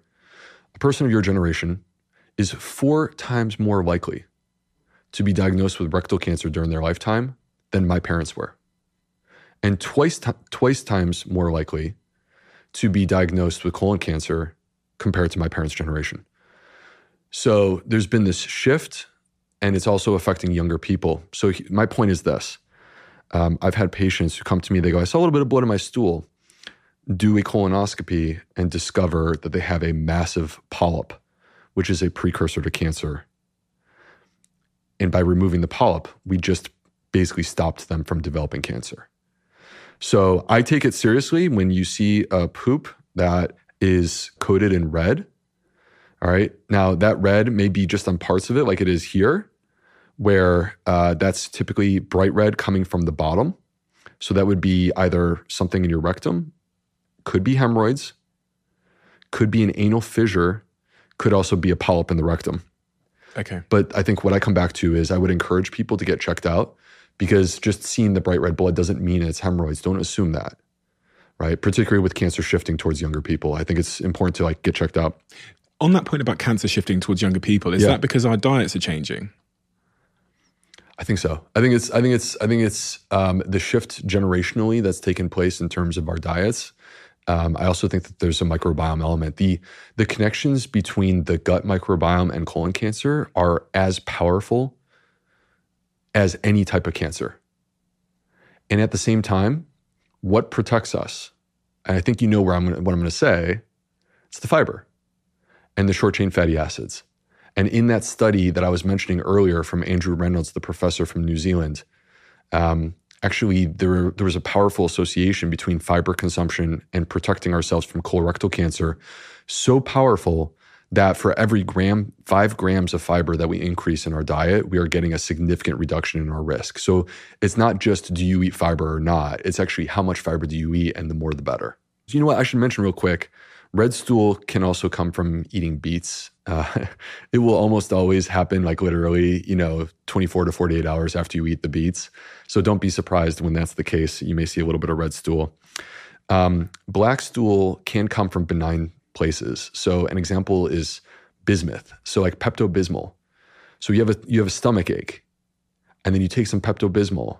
And but the issue with this is it'll actually give you black stool. So if you're having a bad stomach for a couple days in a row, it could turn black. But the other thing that turns your stool black that people need to know about is a slow GI bleed. Bleeding into your stomach specifically, because that bleeding is happening higher up in your intestines, and then it has to pass all the way through, like intestinal transit time, right? Because there's such a delay, by the time it gets down to your rectum, it's now black. It's not red anymore. So black stool can be indicative of bleeding. The way that we can differentiate this is when it's blood, it smells terrible. Oh, now we've got to start smelling our own poop. Yeah. Well, you don't have to stick your nose into it. It's so clear. It will be so clear. Okay. When I'm in the hospital, I will be walking through and I can literally tell when a consult is coming because I can smell this diagnosis. Really? Yeah. So anyway, the stool will turn black. It will smell terrible, and it will be like tar. That's what makes it different than if you were to, for example, take Pepto-Bismol. You are always one decision away from taking your business to the next level. And a decision that's helped me to transform my business is moving over to NetSuite, who I'm excited to say are a sponsor of this podcast. If you don't know already, NetSuite is the #1 cloud financial system, bringing accounting, financial management, inventory, HR into one platform and one source of truth. It's reduced IT costs because it lives in the cloud, so you can access it from anywhere. And the cost of managing and running multiple systems because it's in one unified business management suite. My team and I don't have to worry about tasks being manual and clunky. And it means that I can be more efficient and to focus on more important things like bringing you the best episodes and guests on this show. So I become one of the 37,000 companies that have already made the move over to NetSuite. NetSuite has extended its one-of-a-kind flexible financing program for a few more weeks. So head to netsuite.com/Bartlett for a free product tour. Back to the episode. I'm really interested in this idea that we can give our gut microbiome to our kids, but also in the twin studies, they have such a diverse gut microbiome. So how much of our gut microbiome are we inheriting from our parents, our grandparents, etc., if any at all? Well, we're certainly inheriting some. And particularly when we're kids, as a newborn, you're going to most closely resemble the gut microbiome of your mother. Mm-hmm. And that association and sharing is much more profound if you were born through a traditional vaginal delivery and if you're breastfed. So that connection between mom and baby actually helps to facilitate the transfer of microbes to the baby that leads to health. And this is part of the reason why when you disrupt these things, which, by the way, I should mention, sometimes these things are inevitable. So I have 3 kids. They were all born by cesarean. It's not the way that we wanted it to be, but it's what happened. You can have healthy kids who are born by cesarean. When we disrupt these things, whether it be cesarean section, or bottle feeding instead of breastfeeding, or antibiotics, we see downstream the same effects. Increased likelihood of obesity, increased likelihood of allergic conditions, including food allergies and asthma, increased likelihood of autoimmune conditions, including celiac disease and type 1 diabetes. So when you disrupt the developing gut microbiome in that child, you increase the risk of these things happening subsequently. And there's been some interesting studies where they will look at the microbiome, they'll look in the diaper of a child who's 6 months or a year old, and they can, based upon that, they can predict who within the next 4 to 5 years is going to develop an allergic or autoimmune condition. So getting back to the sharing of microbes, like yes, there is this connection between mom and child, but actually, this is an evolving thing throughout our life. And there's new research that I think is really important about human connection. And in this study, what they found is that people who shared spaces together through connection, they, number one, had a healthier gut microbiome than people who live by themselves. Number two, they share more microbes together. So like, for example, me with my wife, we share more microbes together than I do with my siblings. Wow. And then the other thing that was kind of fascinating from this study is the strength of the relationship matters. So I think we can all agree sometimes relationships are in a good place and sometimes they're in a bad place, right? And that's like a whole spectrum and different conversation. But actually where it is on that spectrum impacts your gut microbiome. They found that the couples that were sharing the most microbes were the ones that actually had the most connection in terms of their relationship. Whereas the people who were disconnected from one another, they weren't sharing so many microbes. Now you could say, like, is that because they're having less sex? Could it be that they just like physically aren't even close to one another? I suppose that's all possible, but these are also people where they controlled for their diet. So it's not a dietary thing. So like, I think that the takeaway from my perspective is the power of human connection is more important in 2023, 2024. It's more important in this moment than it's ever been. And many aspects of our life are pulling us away from this. Our devices, social media. I mean, I'm very active on social media, but let's be transparent about this. This is pulling us away from the ability to sit down with another person, look them in the eye, talk to them, have a meaningful conversation, and feel connected to that person. And because you feel connected, you reap the rewards, which do include better gut health. But that's super interesting because it does make a case that the people we surround ourselves with, we tend to think of psychology, right? We tend to think that if you surround yourself with a certain type of person, it's good for your psychology if they're positive or they're negative, etc. But there's actually a case that the people we surround ourselves with have an impact on our physiology, our bodies, our biology, our gut microbiome. And that has an upstream effect on everything. That's true, but you also can't disentangle or separate out from the fact that the positive influence of a person also really matters. Yeah. Because where you're at from an emotional perspective, and I think this is an important thing for people to understand, that where you're at from an emotional perspective does manifest in your gut health. And this is the reason why, for example, if a person's going to go and do public speaking and they're not comfortable with public speaking, they may just have a little bit of jitters, a little bit of nausea, or queasiness, but it can also snowball into something bigger and worse, such as fold you over type cramps, right? So, and that's, many people will manifest their stress in their gut. That's an acute example. By acute, I mean like this specific situation, context that you're involved with. But what happens if your life is stress? And the answer to that question is actually very clear.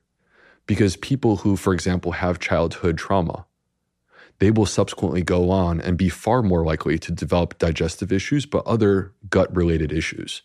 And there was an interesting study, Stephen, that was done among 2-year-olds who were adopted. And they studied the gut microbiome of these kids.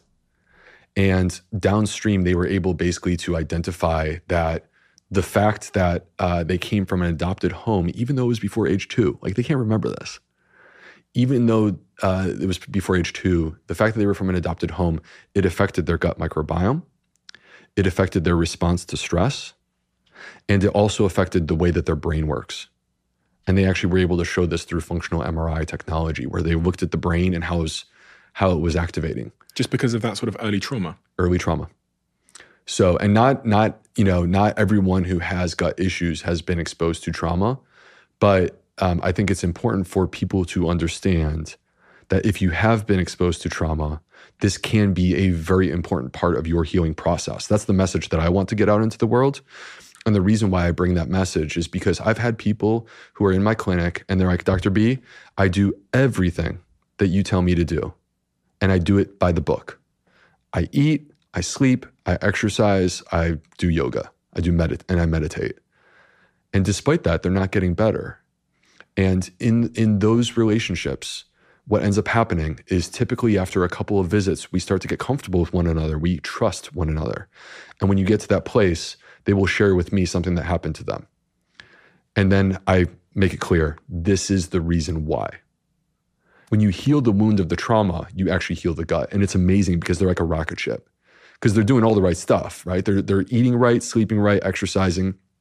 And the minute you take away this thing that is chaining them down and holding them back, the minute you release those chains, they shoot to the moon. And it's like the greatest thing to see. And I would say that like in my clinical career, that has been the most rewarding thing above anything else, far more than like getting a person to eat more fiber. What about alcohol? I've recently quit drinking alcohol. I'm glad you did. Why are you glad I did? Well, let me be the first to say that I have not completely quit consuming alcohol. But if we remove my imperfect self from this picture and just look at the science is actually quite clear. Our gut is damaged by alcohol. So let's take a step back for a moment. If I want to clean this table, right? We're all done. We want to clean it up. What are we going to do? We pull out rubbing alcohol. It destroys microbes. Alcohol destroys microbes. And when we drink to the point of having a hangover, is that dehydration? Absolutely not. And I'm of the belief, based upon the research that I've seen, that what's happening when you're having a hangover is that you have caused significant damage to your microbiome. And this is the reason why it takes 24 hours or more for you actually to start to feel like a human being again. What you see with alcohol is disturbing. It's more than just liver disease. There are many different health-related conditions that are tied back to alcohol consumption. And the thresholds that we've set, where we say people, it's okay, like it's moderate alcohol if you have up to 3 drinks a day as a guy, or up to 2 drinks a day as a woman. Like that to me is ridiculous. That's a lot. But the study that changed everything for me was where they actually monitored levels of something called bacterial endotoxin, or lipopolysaccharide. This is something that is not supposed to be in our bloodstream. When it is in our bloodstream, it's because there's been damage to the gut barrier.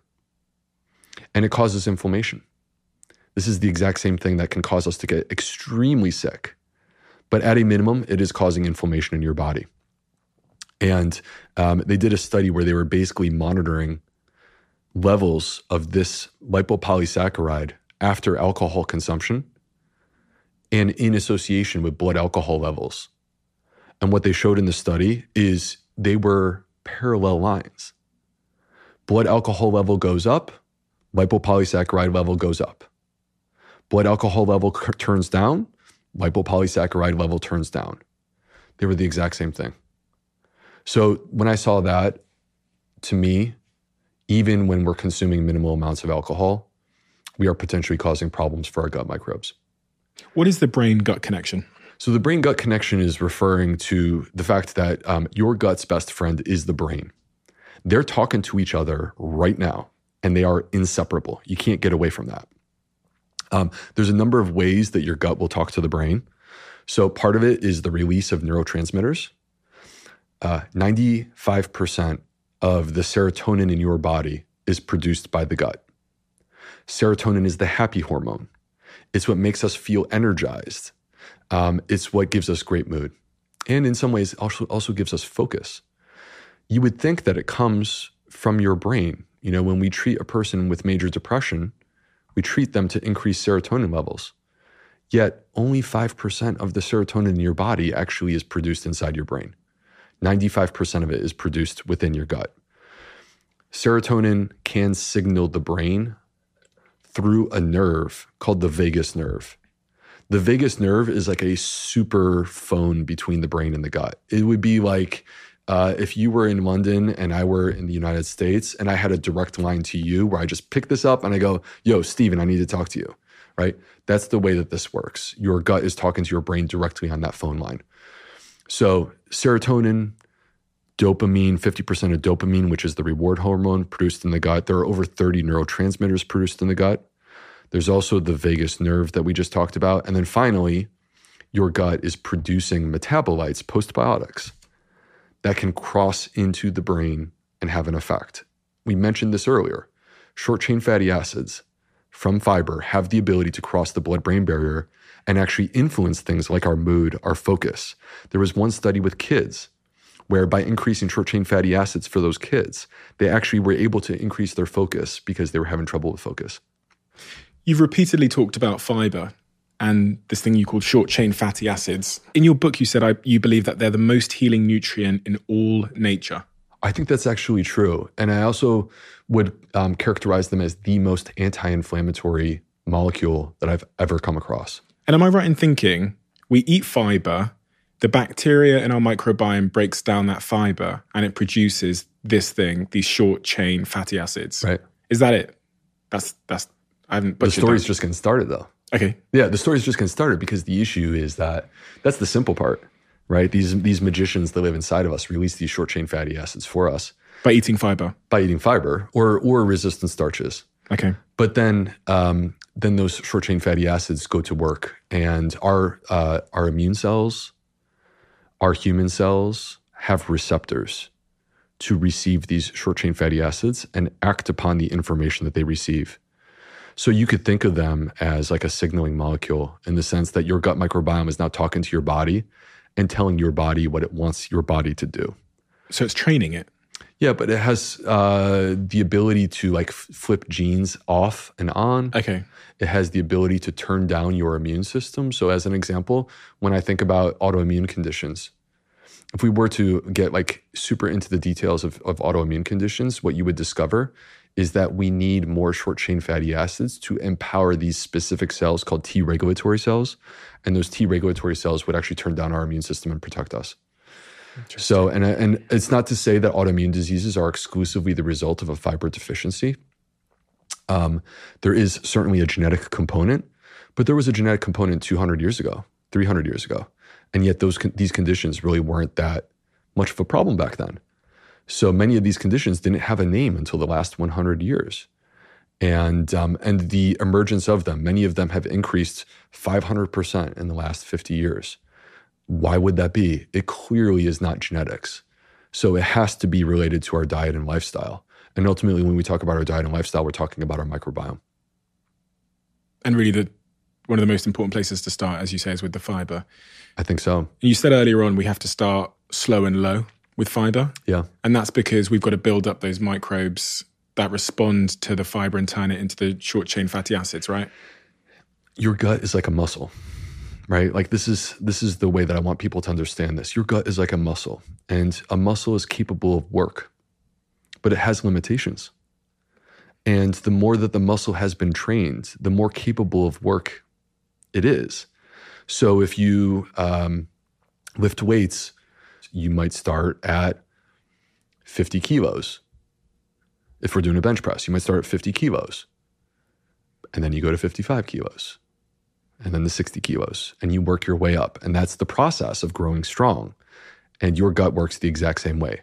So if you expose your gut to food, specifically a diverse mix of different foods, you are training your gut.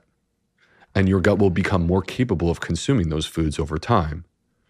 And then you can eventually get to a point where you don't have to then restrict based upon your capabilities, because the capabilities are limitless. Now you can eat whatever you want. And is all fiber the same? No, not all fiber is the same. Fiber is a very generic word. Fiber is like the word protein. Mm-hmm. No one would claim that the protein in a fish is the same as a protein in a bean, yet both of them contain protein. Fiber is unique to individual plants. There are many, many different forms of fiber, to the point that we don't even know how many exist. So what we know is this. It's rather simple though, right? Despite that complexity, it's rather simple. All plants contain fiber. Every single plant has unique forms of fiber. We do split it into two major types. These are, again, umbrella terms. These are big labels. Soluble and insoluble fiber. The soluble fiber is the kind that dissolves in a drink. It disappears. You don't even know that it's there. Yet typically the soluble fiber is feeding the microbes. That's the prebiotic fiber. Insoluble fiber is the kind that's the grit. So like if you were to add it to a drink, it's not dissolving. It's going to be there no matter what. You could boil the drink. There'll still be fiber in it. So insoluble fiber, most of the time, is not the prebiotic fiber, but it does still serve a purpose. It helps in terms of your bowel transit, which affects your gut microbes. It helps in terms of your bowel movements, which affects your gut microbes. It helps in terms of other things, such as your cholesterol and your blood fat control. So both types of fiber, both soluble and insoluble, have advantages. You don't need to worry about those individually. You just need to know that plants have fiber. Every single plant has a unique form of fiber, and every single plant will feed unique families of microbes as a result of this. You have these F goals you talk about in the book when you're recommending diets that you think people should consider. And I think it's important because this word diet is quite stigmatized, right? Yeah. And it can lead to like disordered eating and things like that. Yeah. So I think it's important for us to talk about that a little bit. But I do want to know what these F goals are. And when you use the word diet, you're not saying something that's unsustainable in order to have a short term. I'm saying benefit. Actually the opposite. Like I want people to have abundance. In fact, I would, if you were to ask me what is the biggest misconception that exists in the gut health space, my answer to that question would be that people are very quick to restrict and less quick to add back.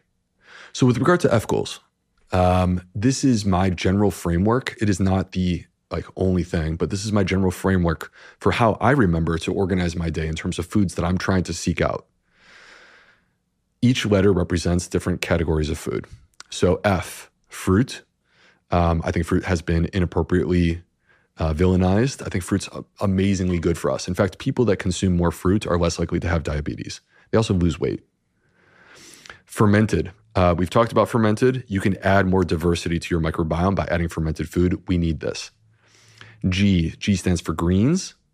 Greens have almost no calories, yet tons of nutrition. That's good. And grains. By grains, I don't mean refined grains. I mean unrefined grains. So like whole grains. So good for us. Those are gut microbiome foods, high in fiber and resistant starches.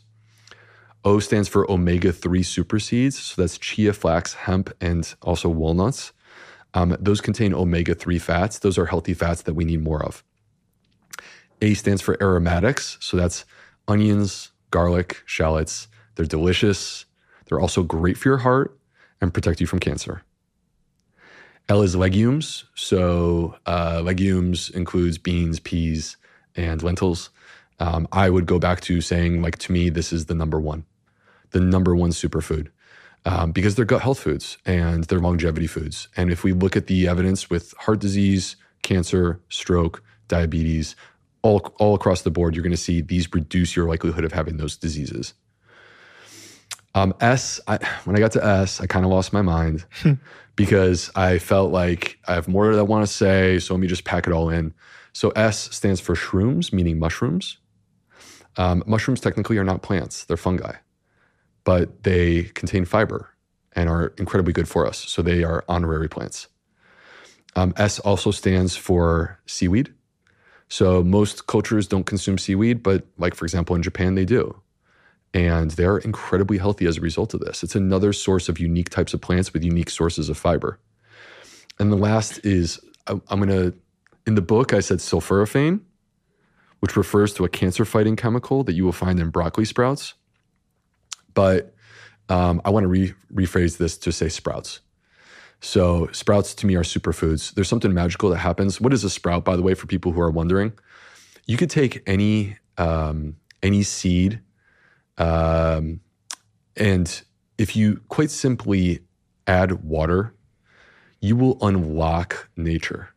Because basically that seed is waiting to germinate and grow. So when you enter this code of basically like unlocking it with water, it comes to life. It opens up and outshoots this plant. And that plant is the sprout. And the sprout is tremendously high in fiber, protein, but also phytochemicals. There's unique chemicals that you will find in these plants in a disproportionate level compared to, for example, I mentioned broccoli sprouts. Broccoli sprouts have 50 to 100 times more cancer-fighting chemical than adult broccoli has. So eating a pinch of broccoli sprouts can provide just as much benefit as eating a head of broccoli.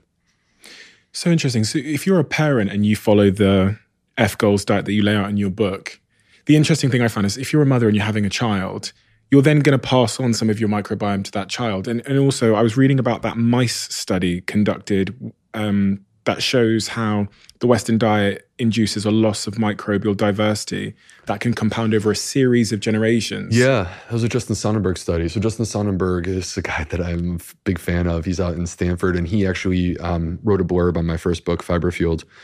And so the issue is that we want to understand microbial loss that can occur over generations, because clearly our generation is different than our grandparents. Mm-hmm.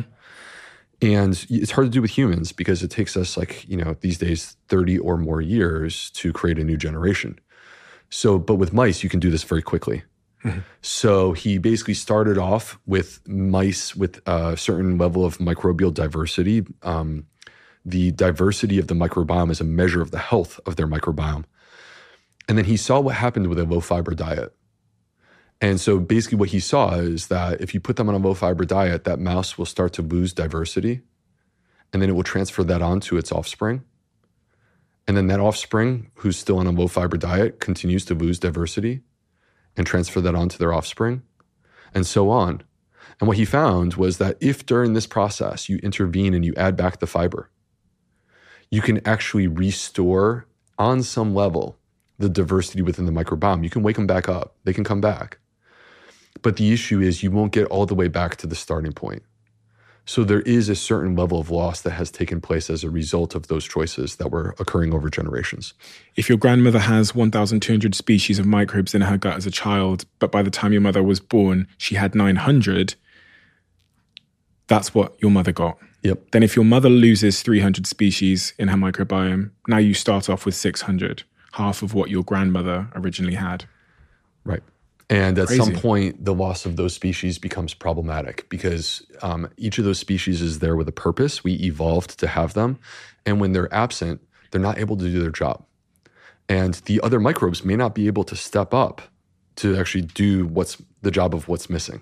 It's just such a great case that, keeping ourselves healthy is keeping our children healthy as well in many respects. And we also live with our children. So we're creating an ecosystem in our homes of these microbes on everything. I think that's completely true. And I also think that, like, when we think about generational issues that exist, so, in many studies, they'll say, if your parents had this, then you're at risk for this. And we have assumed that these are genetic things. Yet much of the genetic research, much of which has been done by Tim Spector, my partner at Zoe, much of that has not played out to prove that it is in fact genetic. I think what's happening is not just the transfer of microbes, I think it's also the transfer of lifestyle. And the lifestyle that gets transferred by generation is, if it's unhealthy, then unfortunately, you're transferring along the problems that come with that. Mm-hmm. Interesting. So you're transferring the lifestyle and the microbes, which weren't able to deal with the lifestyle that caused the disease. Right. So interesting. Sexual attraction is the last thing I want to talk to you about. Yeah. Sexual attraction in the gut microbe. You mentioned earlier sort of erectile dysfunction. There's pheromones. There's all of these sort of sexual components that lead us to having a great sex life. What is the link or the association between the gut microbiome and sex and good erections and desire and libido, if any at all? First of all, I think it's quite clear that when people are sick, which of course they have a damaged gut microbiome, when people are sick, like, they're not, the libido is gone, right? That's a part of that territory. Libido is also associated with hormones. And there's a number of different hormones that our gut microbes have the ability to impact. For women, estrogen. There's a term that's called the estrobolome. An estrobolome sounds a little bit like microbiome because basically what we're referring to are the microbes that control estrogen levels in women. So the gut microbiome creates estrogen? It controls the recirculation of estrogen. Okay. So estrogen has this circular pattern, and in that circular pattern, it can basically be pooped out. Or it can enter back into the system. And the gut microbes are the gatekeepers. So they have the ability to actually control estrogen levels in the body on a certain level. This is the reason why, if you look at estrogen-driven conditions, breast cancer, ovarian cancer, endometrial cancer, endometriosis, what you discover is that in these conditions, there's damage to the gut microbiome in all cases. So, and it provides the suggestion, not yet proven, it provides the suggestion that damage to the microbiome may be fueling alteration of these estrogen levels. All right.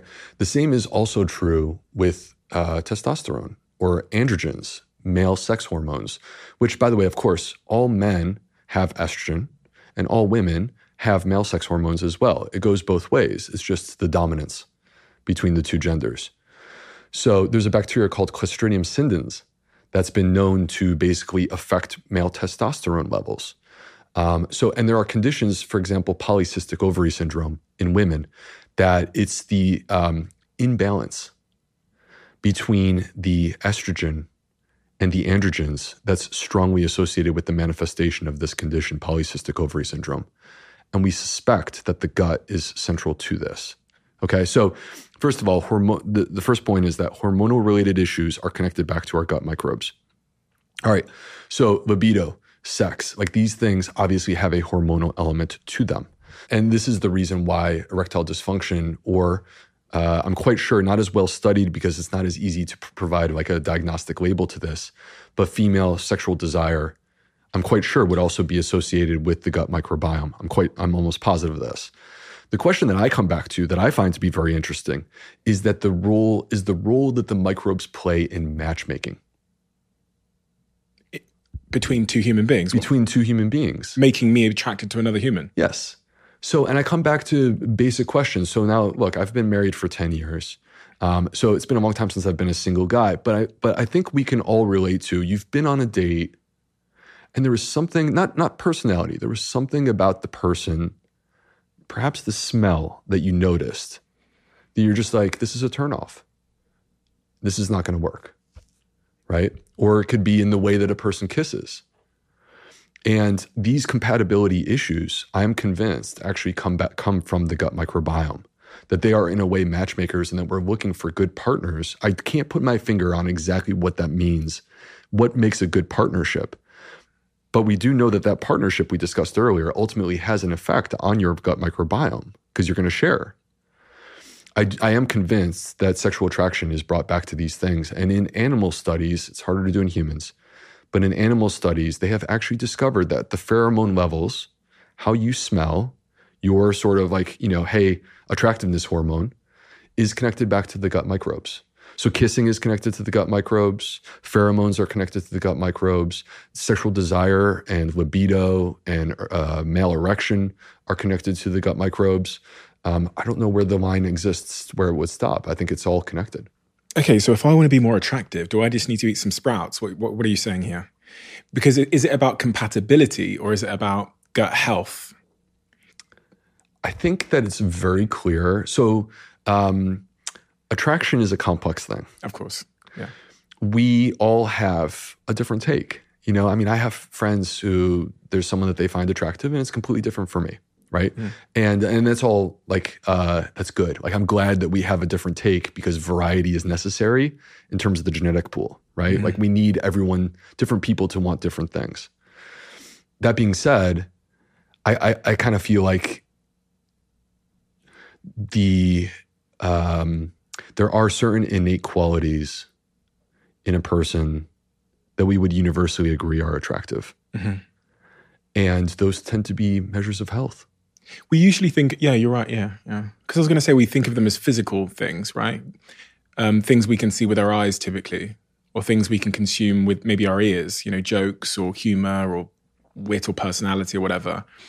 But it's completely plausible that there is invisible things. Well, I don't think that the visible things can be disconnected from the invisible things. And that's one of the messages from the show today, is that even the way that you look, the radiance of your skin, your youthful appearance, your body shape. And there's many forms of body shapes that are attractive. I mean, I'm not saying that there's only one, but these are manifestations of what's happening on the inside. Would you recommend supplements? I know you've produced your own supplement, which I have here, and I've actually been drinking as we've been talking, called 38 Tera, is it? 38 Tera. And 38 Tera, what that means is 38 trillion. So this is in reference to the 38 trillion microbes that live inside of us. And this particular product is called Daily Microbiome Nutrition. So in this product, we are using specific ingredients at specific doses that have been clinically proven to have an effect and to have a benefit for your body. That includes things like improving your gut microbiome. It also means improving your bowel movements. We talked about going from a Bristol 1 or 2 or a Bristol 6 or 7 back to a Bristol 4. That's what I'm talking about right now. But also reducing digestive symptoms. So these are the benefits that we would get from regular use of a prebiotic. It's easy. It's a powder. You've been drinking it. I think it tastes pretty good. I don't know what you think. I was shocked. Yep. And it was so delicious. Yeah, refreshing. I've actually finished it all. I had it. Started the interview with it in this bottle here, and it's all gone. Where do people find this 38 Tera? 38 Tera is available at our website. So you come to 38 Tera, 38tera.com. And we are launching in mid-January for the first time. We're launching in the US and Australia. So in the UK, it may be more difficult to get access to, but just be aware that if there's enough of a demand, then we would serve that demand. But if I am in the UK, I can still order it. There would just be probably shipping costs and stuff. Just have to pay the shipping cost. Okay. Super interesting. I've learned so much today, and it's crazy because I didn't think I had much else to learn about the gut microbiome. I've had lots of conversations about it, but it's inspired me, it's informed me, and it's given me a sort of actionable blueprint to start taking action in my life. And if I were just to close that out, what are the takeaway messages for everyone? Eat a wide variety of plants. Mm-hmm. Fruits, vegetables, whole grains, seeds, nuts, legumes. Every single one of these counts. Coffee counts. Great. Absolutely. So add more variety to your diet. Add fermented food to your diet. Get outside and exercise. Get a good night's rest. Hug that person that you care about. Focus on human connection. Like, these to me are where the priorities are at. Many of these things, by the way, are completely free. We have a closing tradition on this podcast where the last guest leaves a question not knowing who they're going to be leaving it for. And the question that has been left for you When have you been happiest in your life? You may define happy in any way you like. Happiness is, I think, what really matters. And I think we have a problem in today's world of excessively fixating on the objective things like money and losing track of the things that are less measurable. I have no clue how happy you are at home. I have no clue, right? I have an idea of where you're at financially. Yet this is where the essence of life is. And to me, my happiness comes from my family. It's the side of me that you wouldn't know unless you like literally were my friend in Charleston, South Carolina, and spending time with me, the real person, right? But regardless of what you see on this camera or hear on this episode, we are real people with real lives. And to me, my happiness comes from the pursuit of things with my family, doing everything within my power to fight for them, and also just to enjoy time with them. That's what it's about. That's a beautiful answer. Thank you so much, Dr. Will. You have a remarkable ability to communicate, but also you have a wealth of knowledge that is unrivaled as it relates to the issues we're talking about today. And it's really, really incredible. You're really, really incredible. And you're doing so much fantastic work for so many people, because it wasn't until a couple of years ago that I learned about the gut and microbiome. And I know, because I can see the data, that the society at large are on a journey of now understanding the gut more and more. And the research that's coming out every year is pushing us closer to that understanding. And that understanding will unlock the things that we're all aiming for in our lives, which culminate in what you said there, which is happiness. So that's the work you're doing. You're increasing public happiness. And I think that's something that's an incredibly worthy mission. So I thank you for that on behalf of all the people that are listening today that got to this part in the conversation and that don't have a means of reaching you directly. Thank you on behalf of all of us.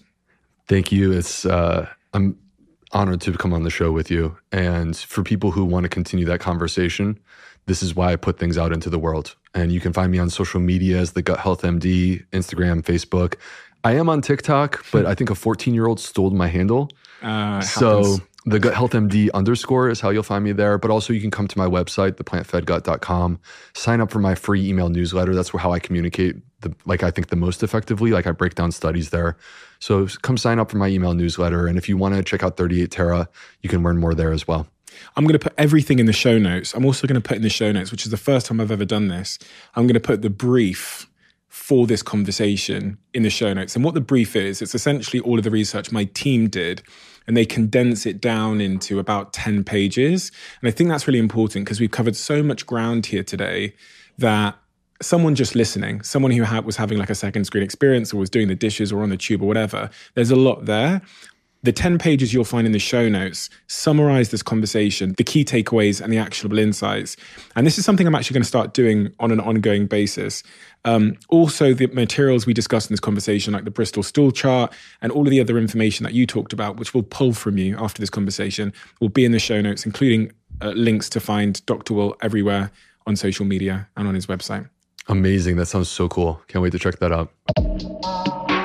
Do you need a podcast to listen to next? We've discovered that people who liked this episode also tend to absolutely love another recent episode we've done. So I've linked that episode in the description below. I know you'll enjoy it.